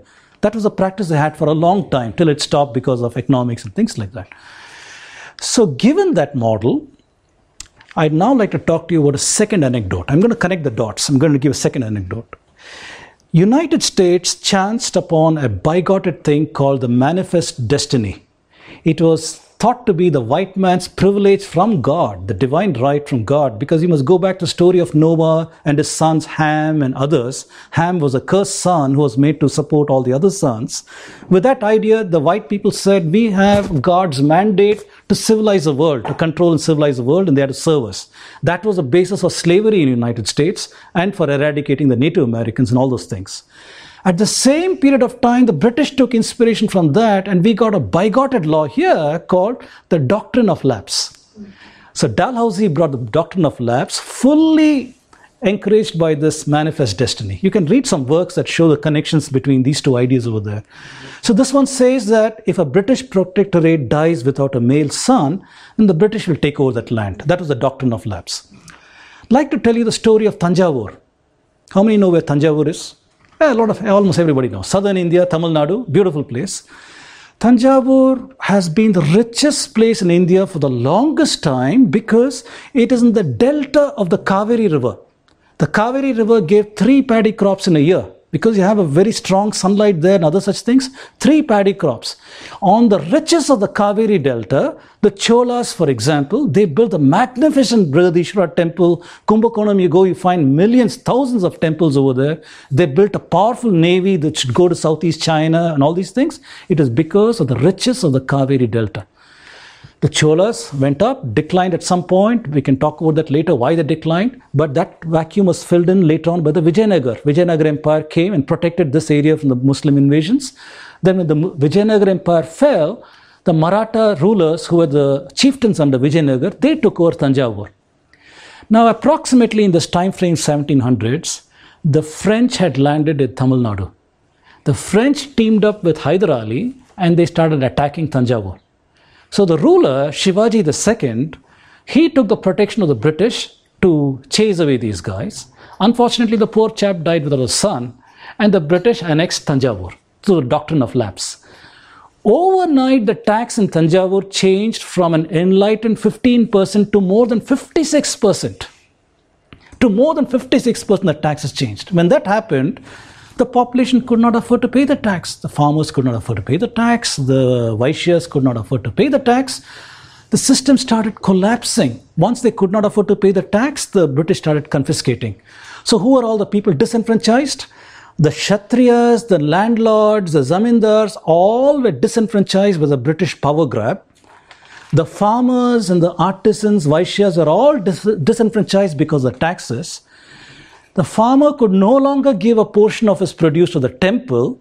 So the learning in addition collapsed in India, and the Brahmin was also out of a job. In that period of time, the British took the money from the taxes and the artisan knowledge. They didn't have knowledge of making muslin or textiles or even steel. At that time, southern India had uruk. Uruk is wood steel. You had that. Bessemer was not invented yet. Bessemer was a driving process of industrial revolution. That is later. So they took all of this knowledge, including mathematics, sciences, and other things, with the money, sponsored their industrial revolution. So industrial revolution ramped up, and the finished goods were forced upon Indians. Suddenly, Indians are buying goods from Lancashire, Manchester, and all these places. And guess who was out of a job? The artisans. Nobody would buy the artisans' products anymore. Widespread poverty all over India, whether it is in the Brahmin class, the Kshatriya class, the Vaishya class, or the so-called artisan Shudra class, everybody was impoverished by the British policy. That is hiding here. That is hiding over here. This is the reason why M.K. Gandhi came and begged people, wear khadi, don't take foreign clothes, because he was an eyewitness. He was an eyewitness to the depredation of the British, and was saying, don't do that, let's protect our economy, our people. That's the reason why he said all of these things. So this graph over here, like I said, hides a lot of things that we don't see in a mile-high view. I put that over here, sunset on India. So farmers, artisans, we talked about that, British taxation collapse, industrial revolution underwritten by Indian money and knowledge, artisan classes impoverished by British manufactured goods. And the next thing was, at that time, Macaulay came to the scene. Macaulay came to the scene and said, let's now distance the Indians from their systems, from their traditional systems, and introduce the English education system. At that time, who was there to man the schools? The out-of-a-job Brahmin. Out-of-job Brahmin, in order to eat and survive, he became the school principal, school teacher, college. If you see why there are disproportionately Brahmins over here, the British favored them because they knew they were the respected people in society. If they teach English, maybe the others will come and learn. With that purpose, they favored the Brahmins over here. And missionaries like Caldwell came, turned around, told the Dravidian, you see the Brahmin, he's the reason for your poverty. Having created poverty, they turned around and told the confused classes that the Brahmin is controlling access to education, to jobs, clerical systems, and he's the one who has been keeping you down. So the circle is complete. The bigotry, the greed, the avarice, and everything, the circle is complete. This is what the British did in India. All that is hiding in everything that I wrote over here. British education system collapsed traditional learning, disconnected people from roots. Missionaries furthered the divide, taking advantage of large poverty turmoil in the country. You cannot go from here to here without severe psychological stresses. You cannot. Anybody who goes from that point to this point has got enormous distress that is going to show up in the society in one way or the other. Society can become insular. You can say us and them may start happening. You may want to have your distance from somebody else. Maybe all the perversions of the so-called caste system that we are seeing could have arisen because of this kind of a distress in the society. So, like I said, this is hiding many, many things over here. One quick thing. Yes. What was going wrong with China during that period? So China was also going through British things, the so-called opium wars and other such things. The British were attempting to control the Chinese, control the trade over there. There's a reason why Hong Kong and Shanghai were the British outposts. So they were trying to control trade over there. And interestingly, opium was also being grown in India. Yes, from West Bengal, those areas. Yes. They are very good that to control that. I'm forgetting the name of And that is very important data point. That's a very important data point because the British, in textbooks we are told, they introduced land reforms. What they did was they went to the zamindar and said that 90% of the produce is ours, 10% is yours. So the landlord, to maximize the 10%, encouraged cash crops, opium, indigo, and other such things. And there was no food grains. That's why the famines in Bengal and other such places, because of British policies. And I didn't tell the last part of the story. When Tanjavur became impoverished like that, the only option for those people was to walk all the way to Chennai, because they couldn't even afford bullock carts and things like that, and go and sit on the docks in Chennai like that, waiting to be picked up as an indentured laborer in Trinidad, Tobago, Mauritius, Fiji, Malaysia, and all these places. They're waiting to be picked as indentured laborers. If today you're wondering, how come in these West Indies and other places there are two populations, the Tamilian and the Bihari? Why? Because these are the two places the British did this. These are the two places the British did this. These are the poor descendants of those people. And the reason why they're there is the impoverishment they caused, the mechanisms that I told you about. That is the reason. All right, so let's move on. We talked about Will Durant last time, so I'm not going to say the same thing. But he also observed that Indians are taxed at 2 to 3 times the Scotland rate. He also observes this in his book, Case for India. He also talks about the national debt, about in 1860 how it was $500 million. By 1929, when Will Durant left India, how it had risen to, 3.5 billion. And so enormous poverty that they had caused. This is a researcher who talked about this in November 21st, 2018, just 1 week back or so in Live Mint. This is Dr. Utsa Patnaik. So she says the British siphoned $45 trillion from India. In contrast with what Will Durant's estimate was 3.5 billion in 1930, she says the overall from 1765 to 1938 is 45 trillion.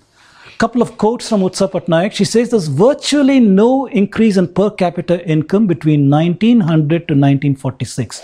No growth at all. Absolutely no growth. And she says per capita annual consumption of food grains went down from 200 kgs in 1900 to 157 at the eve of World War II, and further plummeted down to 137 kg by 1946. This statement, poignant statement, is hiding a lot of reality. All the famines are hiding here. All the malnutrition is hiding here. Infant mortality is hiding here. Every dismal indicator of British colonial India, health indicator, is hiding here. This is all because of what the British did. So it is a very, very sad thing what happened over here. I'm willing to bet that almost everybody in this audience, if you go back to your grandfather's time or your great-grandfather's time, I'm willing to bet they were dirt poor. I'm willing to bet they didn't even have proper clothes to wear or good food to eat. I'm willing to bet that, because that was a story all over India. Very few Maharaja classes. So most of us were in this muck that the British left us in. So the first thing to talk about is precession. Precession is a phenomenon that the Earth is doing under the gravitational action of the Sun, Moon, Jupiter, and possibly Venus. Under that gravitational action, the Earth, while it is rotating in this, is pointing to about 23.22 and odd degrees in the sky in the northern hemisphere, rotating once in 24 hours west to east, going around the Sun once in 365.24 days. But under the effect of precession, it is also doing a slow circle in the sky that takes around 26,000 years. A very, very slow precession cycle. So today we are pointing at Polaris as our Dhruva.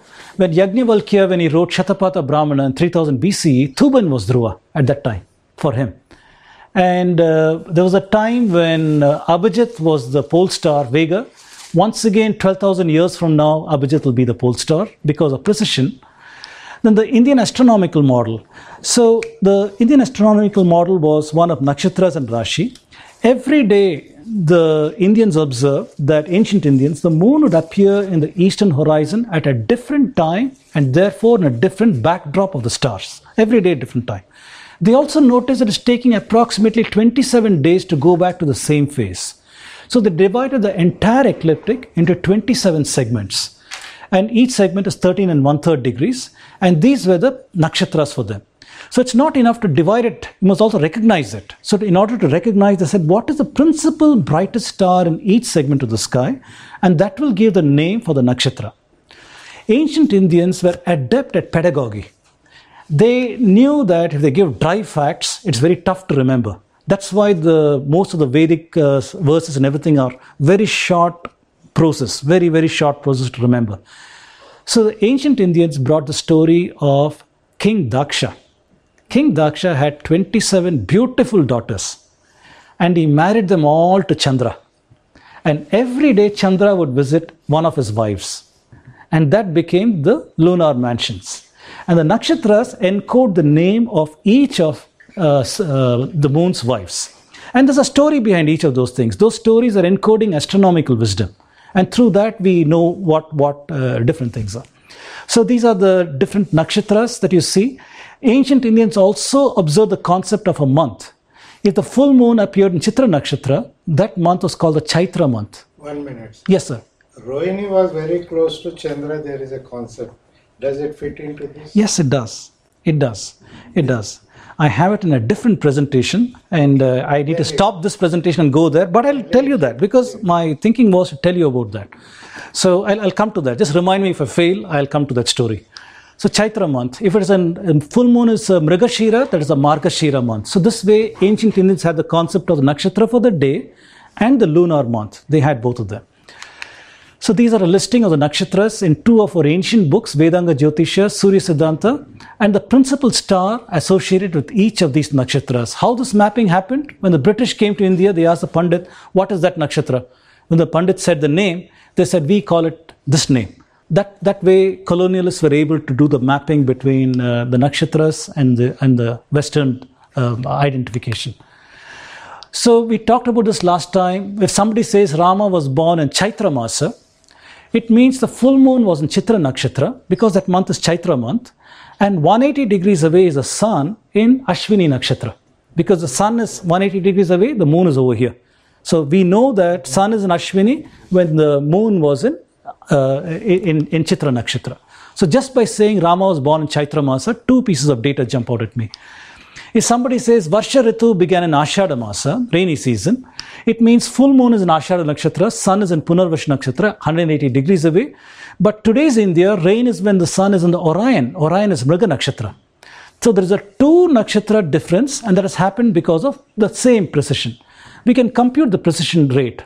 26,000 divided by 27 gives you how many years per nakshatra is it going to recess, and that is about 960 years. So 960 times 2 gives approximately 2000 years ago the statement was true, and that's from Kalidasa's Meghaduta. So this is how astronomers are able to take a measurement and then decode it with our today's understanding of precision and other things and do this. So this shows several things I like to point out. This one at the center here is Dhruva, is a Polaris star. And whenever Indians talked about nakshatra, it is always when the moon appears in the eastern horizon, what section of the sky is it in? So last night, 28th at 11:30 at night, the moon was in Magha. This is the Magha nakshatra over here. So therefore, from yesterday 11:30 onwards, it is the Magha nakshatra. So today it might slip to the next one, which is, I think this is Purva Falguni. So today's nakshatra might eventually go into Purva Falguni. Probably we still are under Magha. You may want to check in your Google and see what's today's nakshatra. That's the reason why. I'd like to point out several other things. Saptarishi that is over here. Saptarishi goes around Dhruva. That's a Puranic story, right? And you can see that happening here. I'd like to point out Abhijit. These circles over here are projection of the Earth's latitudes and longitudes in the sky. So they become celestial coordinates.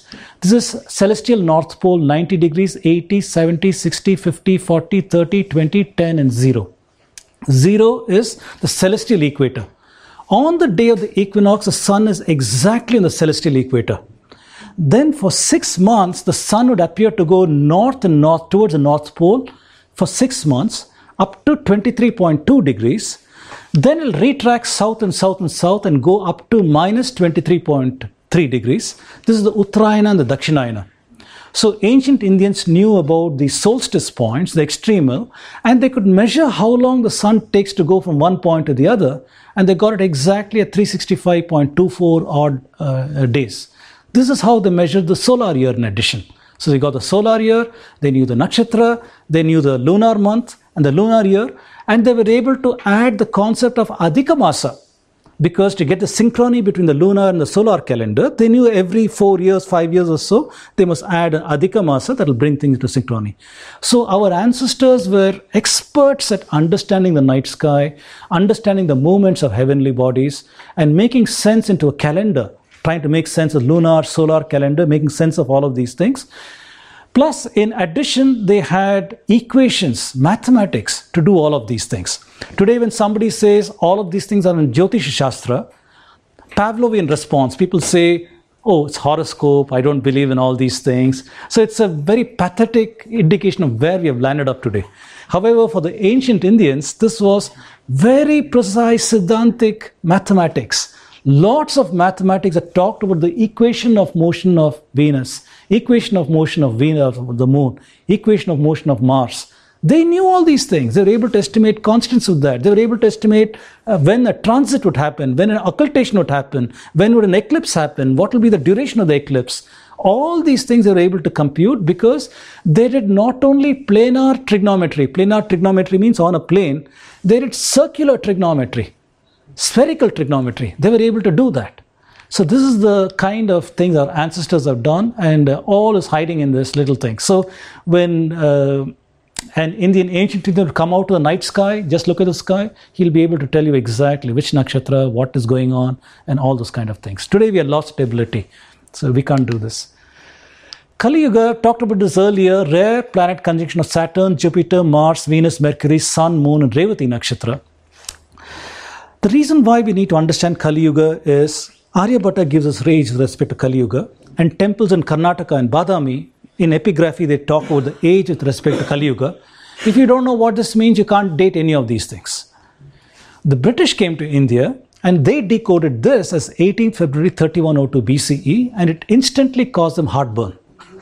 It caused them heartburn. If you remember the first thing that I said about Noah's flood, 3000 BCE, in their worldview, they could not admit that you have a chronological data point that goes beyond Noah's flood. This was the data point that caused all the problems in the British mucking around our chronology. It started over here. So this was found by them at 18th February 3102 BCE, simulated this in the calendar in my planetarium software.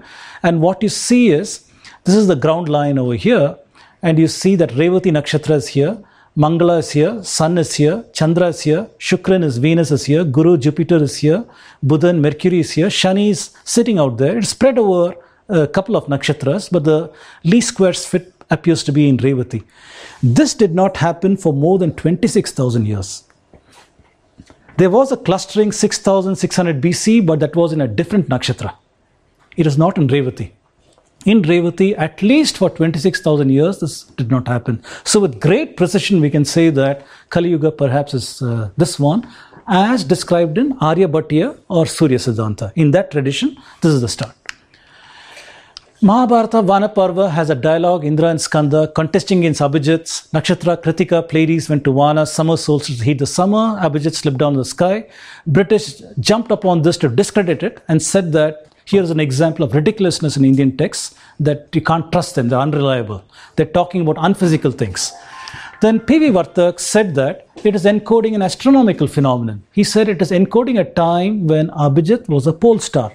It was a pole star approximately 14,000 years ago. And by the time the Mahabharata war was written down, it no longer was a pole star. It appeared to have fallen in the sky.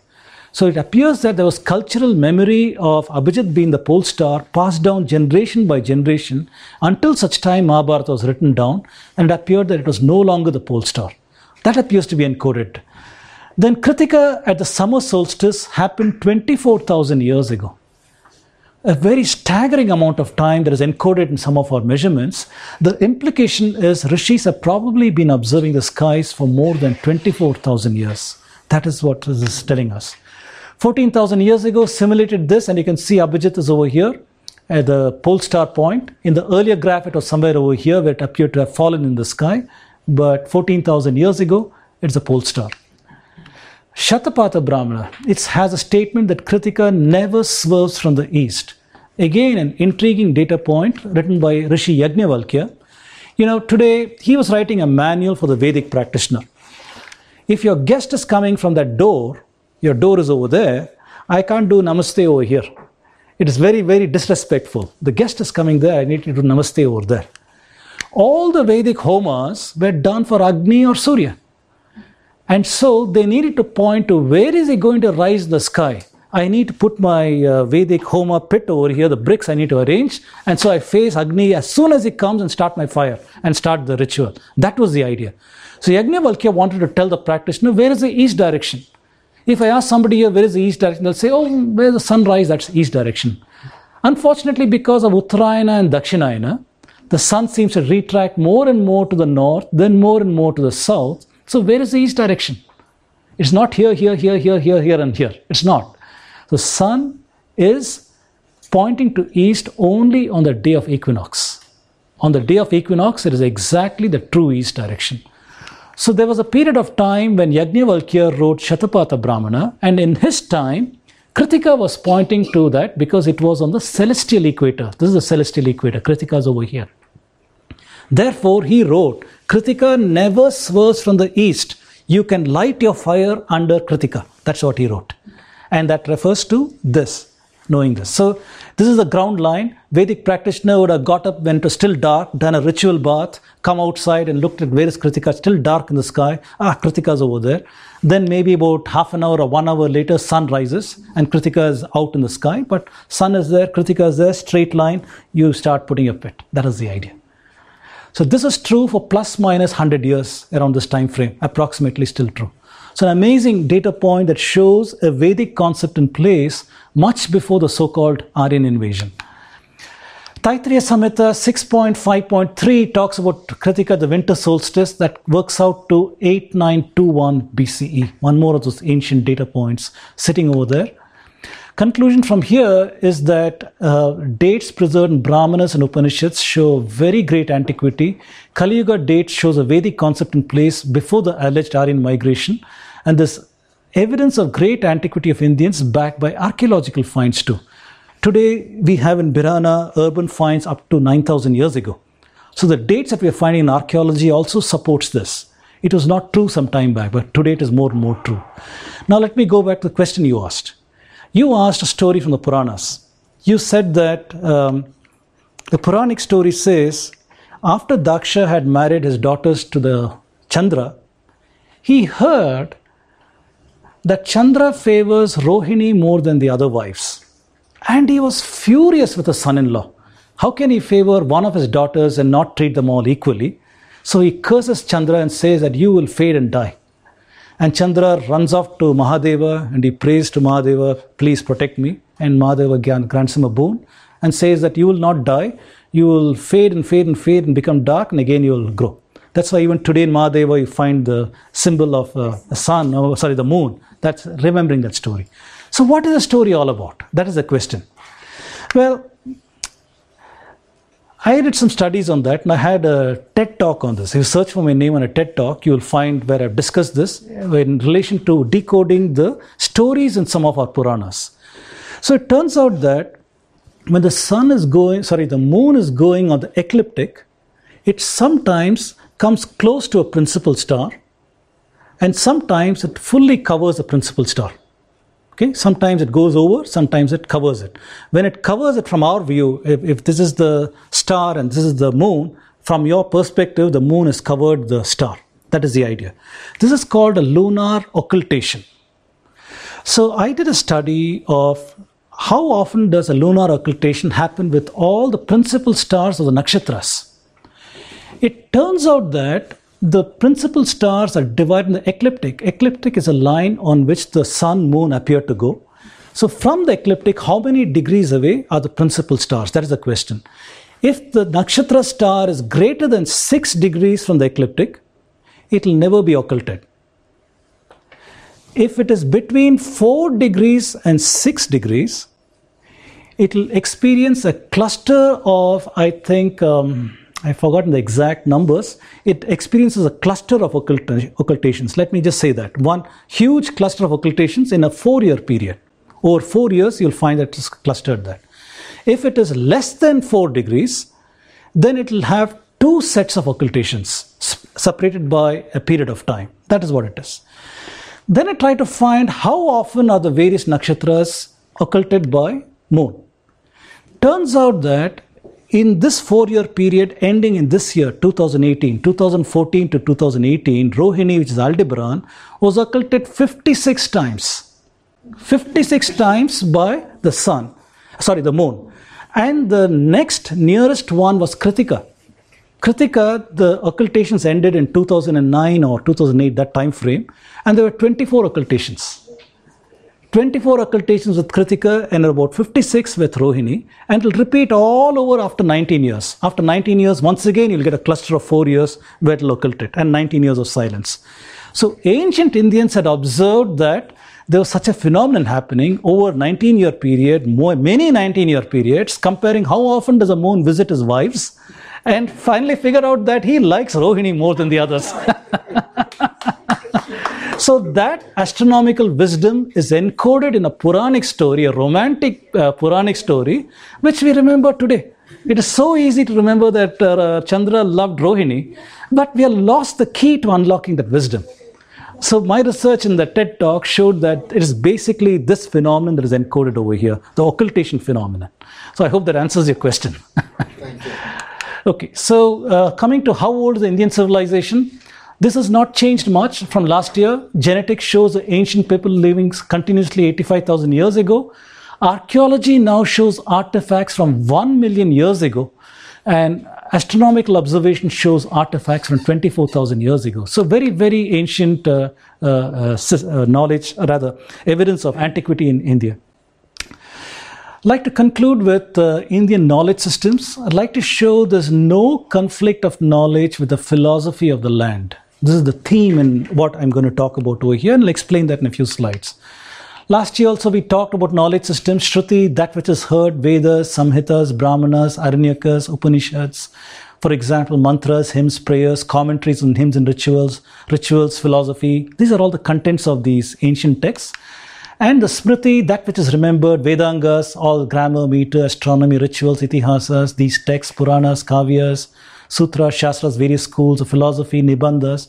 Lots of things were present in India such that anybody could find intellectual expression within the frameworks that existed in the country with absolutely no conflict with the philosophy. We live in a strange world today where science is in conflict with the dominant religious systems of the world. The Abrahamic systems cannot accommodate science because of their history centricism. So over here, Darwin came about saying theory of evolution, and instantly the fundamentalists went on a warpath saying that no, how is it possible? We didn't descend from that. God created man in his image, which means we look like God and perfectly. We cannot have descended from apes. So it caused great ruckus and outrage with them. And even till today, in United States, there are states, for example, Louisiana, where they used to stamp on the science textbooks that theory of evolution is only a theory. I'm not joking. Even during Jindal's time, even during the so-called enlightened Jindal's time, they're stamping on that in the high school history textbooks to tell the children, beware, what you're learning is not true. So such things are there. But in India, we never had a conflict of science and technology. And science and philosophy. And there's a reason for that. If you look at this one-line descriptions of the Indian schools, we talked about this last year too. Nyaya said all knowledge is not intrinsically valid. Most knowledge is not valid unless proven. Truth exists whether we humans know it or not. Nakshapada Gautama was a rishi who said that. Vaisheshika, perception inference, Rishi Kannada. Samkhya, systematic enumeration, rational examination, Kapila. Purva Mimamsa talked on reflection, consideration, profound thought, investigation, examination, discussion. Rishi Jaimini talked about that. Uttara Mimamsa or Vedanta, up to 10 schools, and Adi Shankara, one of the exponents of Advaita. And you can see that the Indic thoughts admitted a lot of mechanisms for knowledge. These are profound statements over here. Very profound statements that admit the process of knowledge gathering. If you look at this slide, the means of knowledge or pramana. In the Indian context, you can look at perception, inference, comparison, analogy, postulation, derivation from circumstances, negative proof, or Shabda Pramana relying on word of experts. And you will see that every sampradaya in India only differed on under what authority are you admitting knowledge. That was the basis. For example, the Charvakas, the traditional atheists in Indian context, they only admitted perception. If I can see it, it's true. Otherwise, it's not. I reject the Vedas and other such things. And the Buddhists, they said only perception and inference, nothing else is valid as a mechanism for knowledge. This is what Buddha did, right? He went through a process of trials and tribulations and realized some truths. That's what he said. Vaisheshika similarly starts admitting several other things over here. Dvaita, Jainism, and Advaita takes from every school that you can see over here. So what is the bottom line? Today we live in a world where if you're doing your PhD thesis, for example, maybe electrical engineering, you're going to say that I referred to this IEEE journal. On the authority of this man who published in this journal, I am going to write my PhD thesis. I wrote this and reference number 1, number 2 in your literature survey. This is what you do. You're relying on Shabda Pramana of some professor over there. Or maybe you're going to say, this Nobel Prize winner said this. On the basis of that, I'm going to do my work. I'm referencing this man. On his authority, I'm writing my work. So this is the way we claim knowledge systems today, on the authority of somebody else who did something else. In ancient India, you can see it was a much more broader context in understanding the sources of knowledge, what is a valid means for knowledge, and so on. Today you have a bigoted narrative in the Marxist textbook that have pulled the Buddhists, the Jains, and others out of the Indic dharmic context. However, the only difference in Sampradaya is what is it that you're admitting as knowledge? That is the only difference. Everybody in the dharmic tradition believed in dharma, they believed in karma, they believed in reincarnation. This bedrock was there for all of them. The only things that differed was what is knowledge and how am I going to admit it? That was the only difference. And this picture over here summarizes a lot of Indic philosophies and knowledge. So it's good to know what is the goal of life. If you ask a Hindu what is the goal of life, the Hindu's goal of life is to dispel avidya from our minds about the true nature of who I am. And this dispelling avidya might happen in one lifetime or across multiple lifetimes depending on my karma. This is our understanding. So the Indic formula has been to dispel avidya and to gain vidya, and these are all the mechanisms for gaining knowledge. To gain knowledge of your true self, to understand there's no separation between creator and created, to understand that we are part of the cosmos, to understand that it's only ego and our attachment to the world of objects that prevents me from understanding that the same Narayana is in both of us. These kind of ideas of Vedanta are all encoded when the Hindu is urged, one-line statement, who is a Hindu, what is your goal in life? To dispel avidya about my true existence, that Satchitananda is a state that I need to go into. That is the idea of a Hindu. In the Abrahamic tradition, the goal of life is to follow a divine dictated law. So God gave the 10 commandments to one of the prophets, and the goal in life is to follow those 10 commandments. Or Christ said certain things that his followers, the apostles, the gospels, they wrote down what he said. And if you believe that he died on the cross for your sins and he's the only way to the Father is through the Son, then you're saved. Either you go to heaven or eternal damnation, depending on the following of the law. Similarly, the Muslims also. If you believe that Muhammad, the prophet, he heard from Archangel Gabriel, who dictated the word of God to him, and if you follow the Quran's injunctions, then maybe the mercy of Allah, you'll be saved or you'll have eternal damnation. So the goal in life for Abrahamic people is follow divine dictated law. None of this is relevant. None of this is relevant because knowledge or any such thing is irrelevant. Your only goal, admission to heaven or eternal damnation. Those are the only two things. And the only formula is you follow a divine dictated law. Whereas in the Hindu ideas, it was you dispel avidya about your existence, and that will happen based on your karma phala, based in this lifetime or across multiple lifetimes, depending on the kind of life you live. And at every lifetime, you're enjoined upon, depending on which sampradaya you're born into, to admit certain knowledge based on these things. Okay, so this is all I wanted to say about knowledge systems, about how every knowledge in India, whether it was mathematics, astronomy, philosophy, whether it was grammar, prosody, music, medicine, you name it, everything coexisted with the philosophy of the land. Everything was embedded in the philosophy of the land. Everything gave citation to Brahma. This knowledge came from Brahma. Brahma taught it to the Ashwinis. Ashwinis taught it to maybe Punarvashu or to Bharadwaj. Bharadwaj gave it to somebody, and so on. So every knowledge in the Indic context goes back and says Brahma gave this knowledge. Is that idea, or you say that? I don't want to go there now. So, but we'll come back to that. We'll come back to that. So you're right. What is Brahma over here? The concept is important. Brahma is seen as a symbol for the creator. He's the person who calls upon creation. Srimad Bhagavatam talks about that. He calls upon the creation depending on pralaya and so on. So he's the one who's supposed to do that. We'll talk about in the Q&A maybe a little later. So last time I talked about evidence of knowledge outflow of India. So this time I just put it into high level headings. We already talked about many of these things, don't want to repeat it. But when people say, if you claim that knowledge went out of India, which is contrary to what people like David Pingree and others are saying, that Babylonians taught Indians, the Greek taught Indians, and knowledge came into India, we were very good students, but we never were teachers, according to the narrative of the West. But however, I'm claiming something else. The Vedic records of migration, for example, that Srikant Thalagiri, if you read that, 3000 BC or so, it appears that knowledge from India might have gone out to the West. We talked about Saraswati Indus climate change induced migration 2000 BCE, getting out of India. If you listen to my talk on antiquity of Indian medical systems on YouTube, I have talked about how Ayurvedic knowledge, the echoes of Ayurvedic knowledge is there in the Hittites, the Mitannis, Elamites, the Egyptians, and so on. So in this time frame, a lot of contact with Indians was there. The Mycenaeans are the Greek people, and every Greek story has got a parallel with an Indian story, in the Puranic story. How is that possible?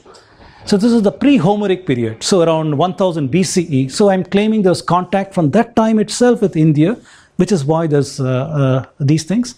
Evidence for these assertions, internal evidence of Vedas. We talked to Anu and Drihyu, correlation with climate change records, appearance of Sanskritic people in Middle East, echoes of Indic thought in those cultures, strong parallels and stories of astronomy and so on, and travel by Greek scholars to India. We know about Pythagoras, we know about Democritus, we know about Pyrrhon, we know about all these people, because in Greece there was a tradition. Your knowledge is not complete till you go to India, Ethiopia, Egypt, get knowledge and come back. So there was a tradition in those countries to travel to these places and come back. 3000 BC to 300 BC, all of these were the routes. Then after Alexander, he left behind several kingdoms over here, facilitated knowledge exchange from Mediterranean lands, from India to Mediterranean lands. Silk Route was a third mechanism. All over Southeast Asia to China, from India all the way to Mediterranean lands, we had trading routes. And this was also the period of Buddhist time, where the Buddhists were taking knowledge. For example, Huensang, Fahian, all these people came on the Silk Route.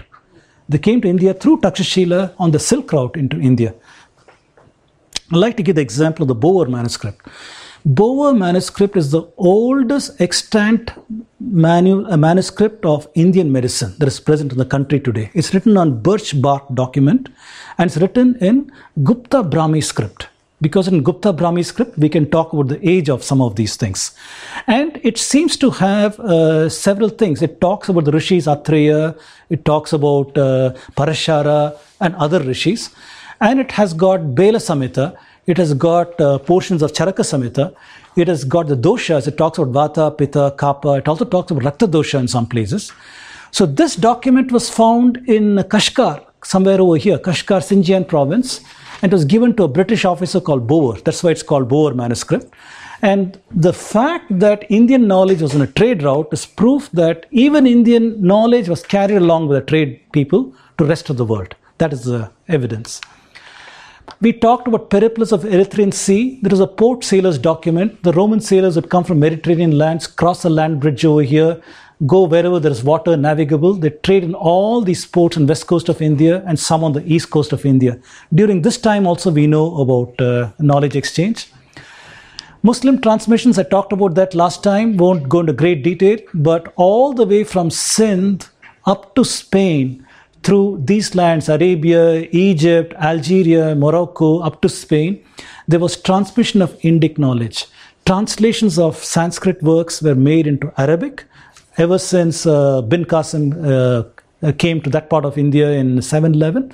The works like Charaka Samhita, works like Brahmasputra Siddhanta, so many other works are translated and given, rather taken away and injected up to Spain. Then we know that European church travelers from 10th century to 19th centuries, they took knowledge directly from India into Europe. Then this knowledge I'm showing during Greek and Roman time, Indic knowledge seeded their cultures.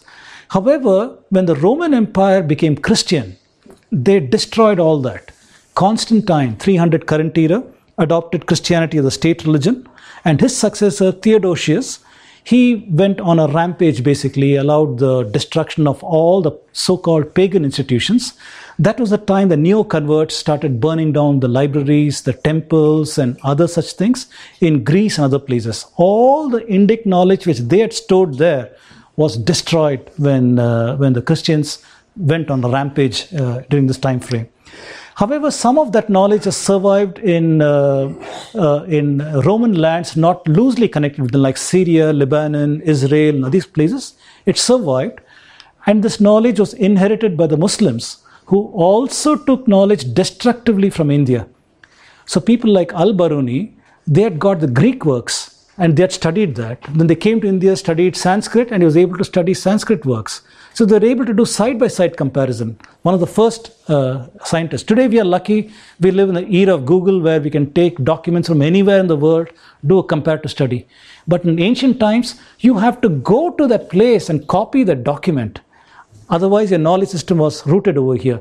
So that multi-regional knowledge systems, I think the Muslims were very lucky. So that's why you have people like Al-Fazali, Al-Ghazali, and so many other scientists who took Indic knowledge and made greater advances in that time frame. You can look up a place called Baghdad House of Wisdom. If you Google for it, you'll find how Harun al-Rashid, he was a caliph, he instituted that in Baghdad, and that promoted science and technology in those lands. In contrast, the same period of time and later, the Delhi Sultanate and the Mughal period, they never invested in science and technology in India. They were completely given to vices and other such things using the money, but not in economic productivity and saving science and such things. So whereas the Muslims in Baghdad were scientifically oriented, the Muslims in India were fundamentally oriented. So there's a different things that happened in India. So this knowledge by the Muslims was injected into Spain, where during that period of time, there was a translation school in Toledo, whose only job in Christian Toledo was to translate Arabic texts into Latin. So we know of Gerard of Cremona, who has translated 87 Arabic texts into Latin, and some of them included Indian texts that are translated into Arabic and now translated into Latin. That is how Western Europe, which was under the clutches of the church, backwardness, poverty, illiteracy, and disease. That was the state of Western Europe ever since they became Christian, the Dark Ages, from 300 current era all the way to 1400s or so. This was the state of that nation. And at that time in Western Europe, they'd send the eldest born son to India, to Muslim Spain to learn. They'd go to Spain and learn at the feet of the Muslims to learn, because Muslim knowledge is superior to their own knowledge systems. So this is a time when Western Europe was ramping up on the Indian knowledge. You should also remember this was a time when Western Europe was using the Roman numerals. We have evidence that Hindu numerals and positional arithmetic and zero did not become widespread in Europe until the late 1500s. It's only after 1500s it became popular. Earlier than that, they were using Latin Roman numerals. And how much can you do with Roman numerals? Just imagine adding or multiplying huge numbers. You can't do that. So that's why their sciences, technology was backward. You may like to read a book called Universal History of Numbers by George Irfa. So he calls out a lot of these kinds of things. Then, at a time when Western Europe was finally able to take over even the Muslim lands, basically Ferdinand and Isabella. So they were the ones with the Pope's blessings and other Christian armies. They were able to go and conquer Muslim Spain. They were able to take Spain back for Christianity. They went through a period of Inquisition. Inquisition was seen to cleanse their society of Muslim influence, Jewish influence, and these things. And anybody found in possession of Muslim knowledge was seen as taking knowledge from Satan. And he was immediately either killed or forced to recant and all those kinds of things there. So this resulted in all the so-called Renaissance scholars hiding their sources. They wouldn't say that they got their knowledge from Indian texts or Greek texts because they're all seen as coming from Muslims. So there's huge problem in society at that time. But at any rate, Renaissance is supposed to have happened, a flowering of so-called European thought, unquestioningly obeyed and listened to by us today without criticizing. And the colonialists, 16th century, 20th century, Portuguese, Dutch, French, British, they also came to India, took a lot of knowledge, and all that has come back to us today, repackaged and without citations. And our people start thinking that, oh my goodness, these are people who have gone all the way to Jupiter, look at their computers, look at their mathematics. Where are we? We are a superstitious lot, backward, primitive. But we don't realize, where did it come from? Where did this come from? Where did the philosophy come from? Where did the knowledge systems come from? Where did the medicine come from? Where did the numbers come from? Not one of us are equipped to question these because our own education system has made us ignorant. That is a tragedy because we don't know what our ancestors did. We don't know that we are the inheritors of this knowledge. Unfortunate. So here's a paper that I wrote in Waves 2018. You can download this, the free PDF. This talks about selected contributions of India to knowledge systems. I've given several particular references, more than 50 to 60 references are there. So you can see particular knowledge systems that I've taken. We talked about this Spanish Inquisition, knowledge from Satan, savage retribution. Renaissance scholars hid their sources, passed off their Greek and Indian works as their own original works. However, because their works on astronomy, math, medicine are all predated by Indian and Greek works, and they ignore citation, I call them plagiarizing. So this conclusion is not changed from last year. It is the same conclusion. They still call them plagiarizing. So here's the grand conclusion of this talk. So we started on the premise that we are revisiting last year's talk and revisiting with the evidence that we have. And so we went through a lot of new evidence that has come since last year. And we are still in a position to say the mainstream narrative is utterly bigoted and it's wrong. There is no Aryan invasion theory. Evidence shows an out-of-India theory. Evidence shows Indic thought impacted East and West. Evidence shows that we are a very ancient civilization. Indic thought seeded the Greeks and the Babylonians rather than borrowing from them. Finally, we did a deep dive into poverty, and we can know fully well that invasions are responsible for widespread poverty in India. So thank you for your support. Thank you very much for listening. Thank you very much. Thank you.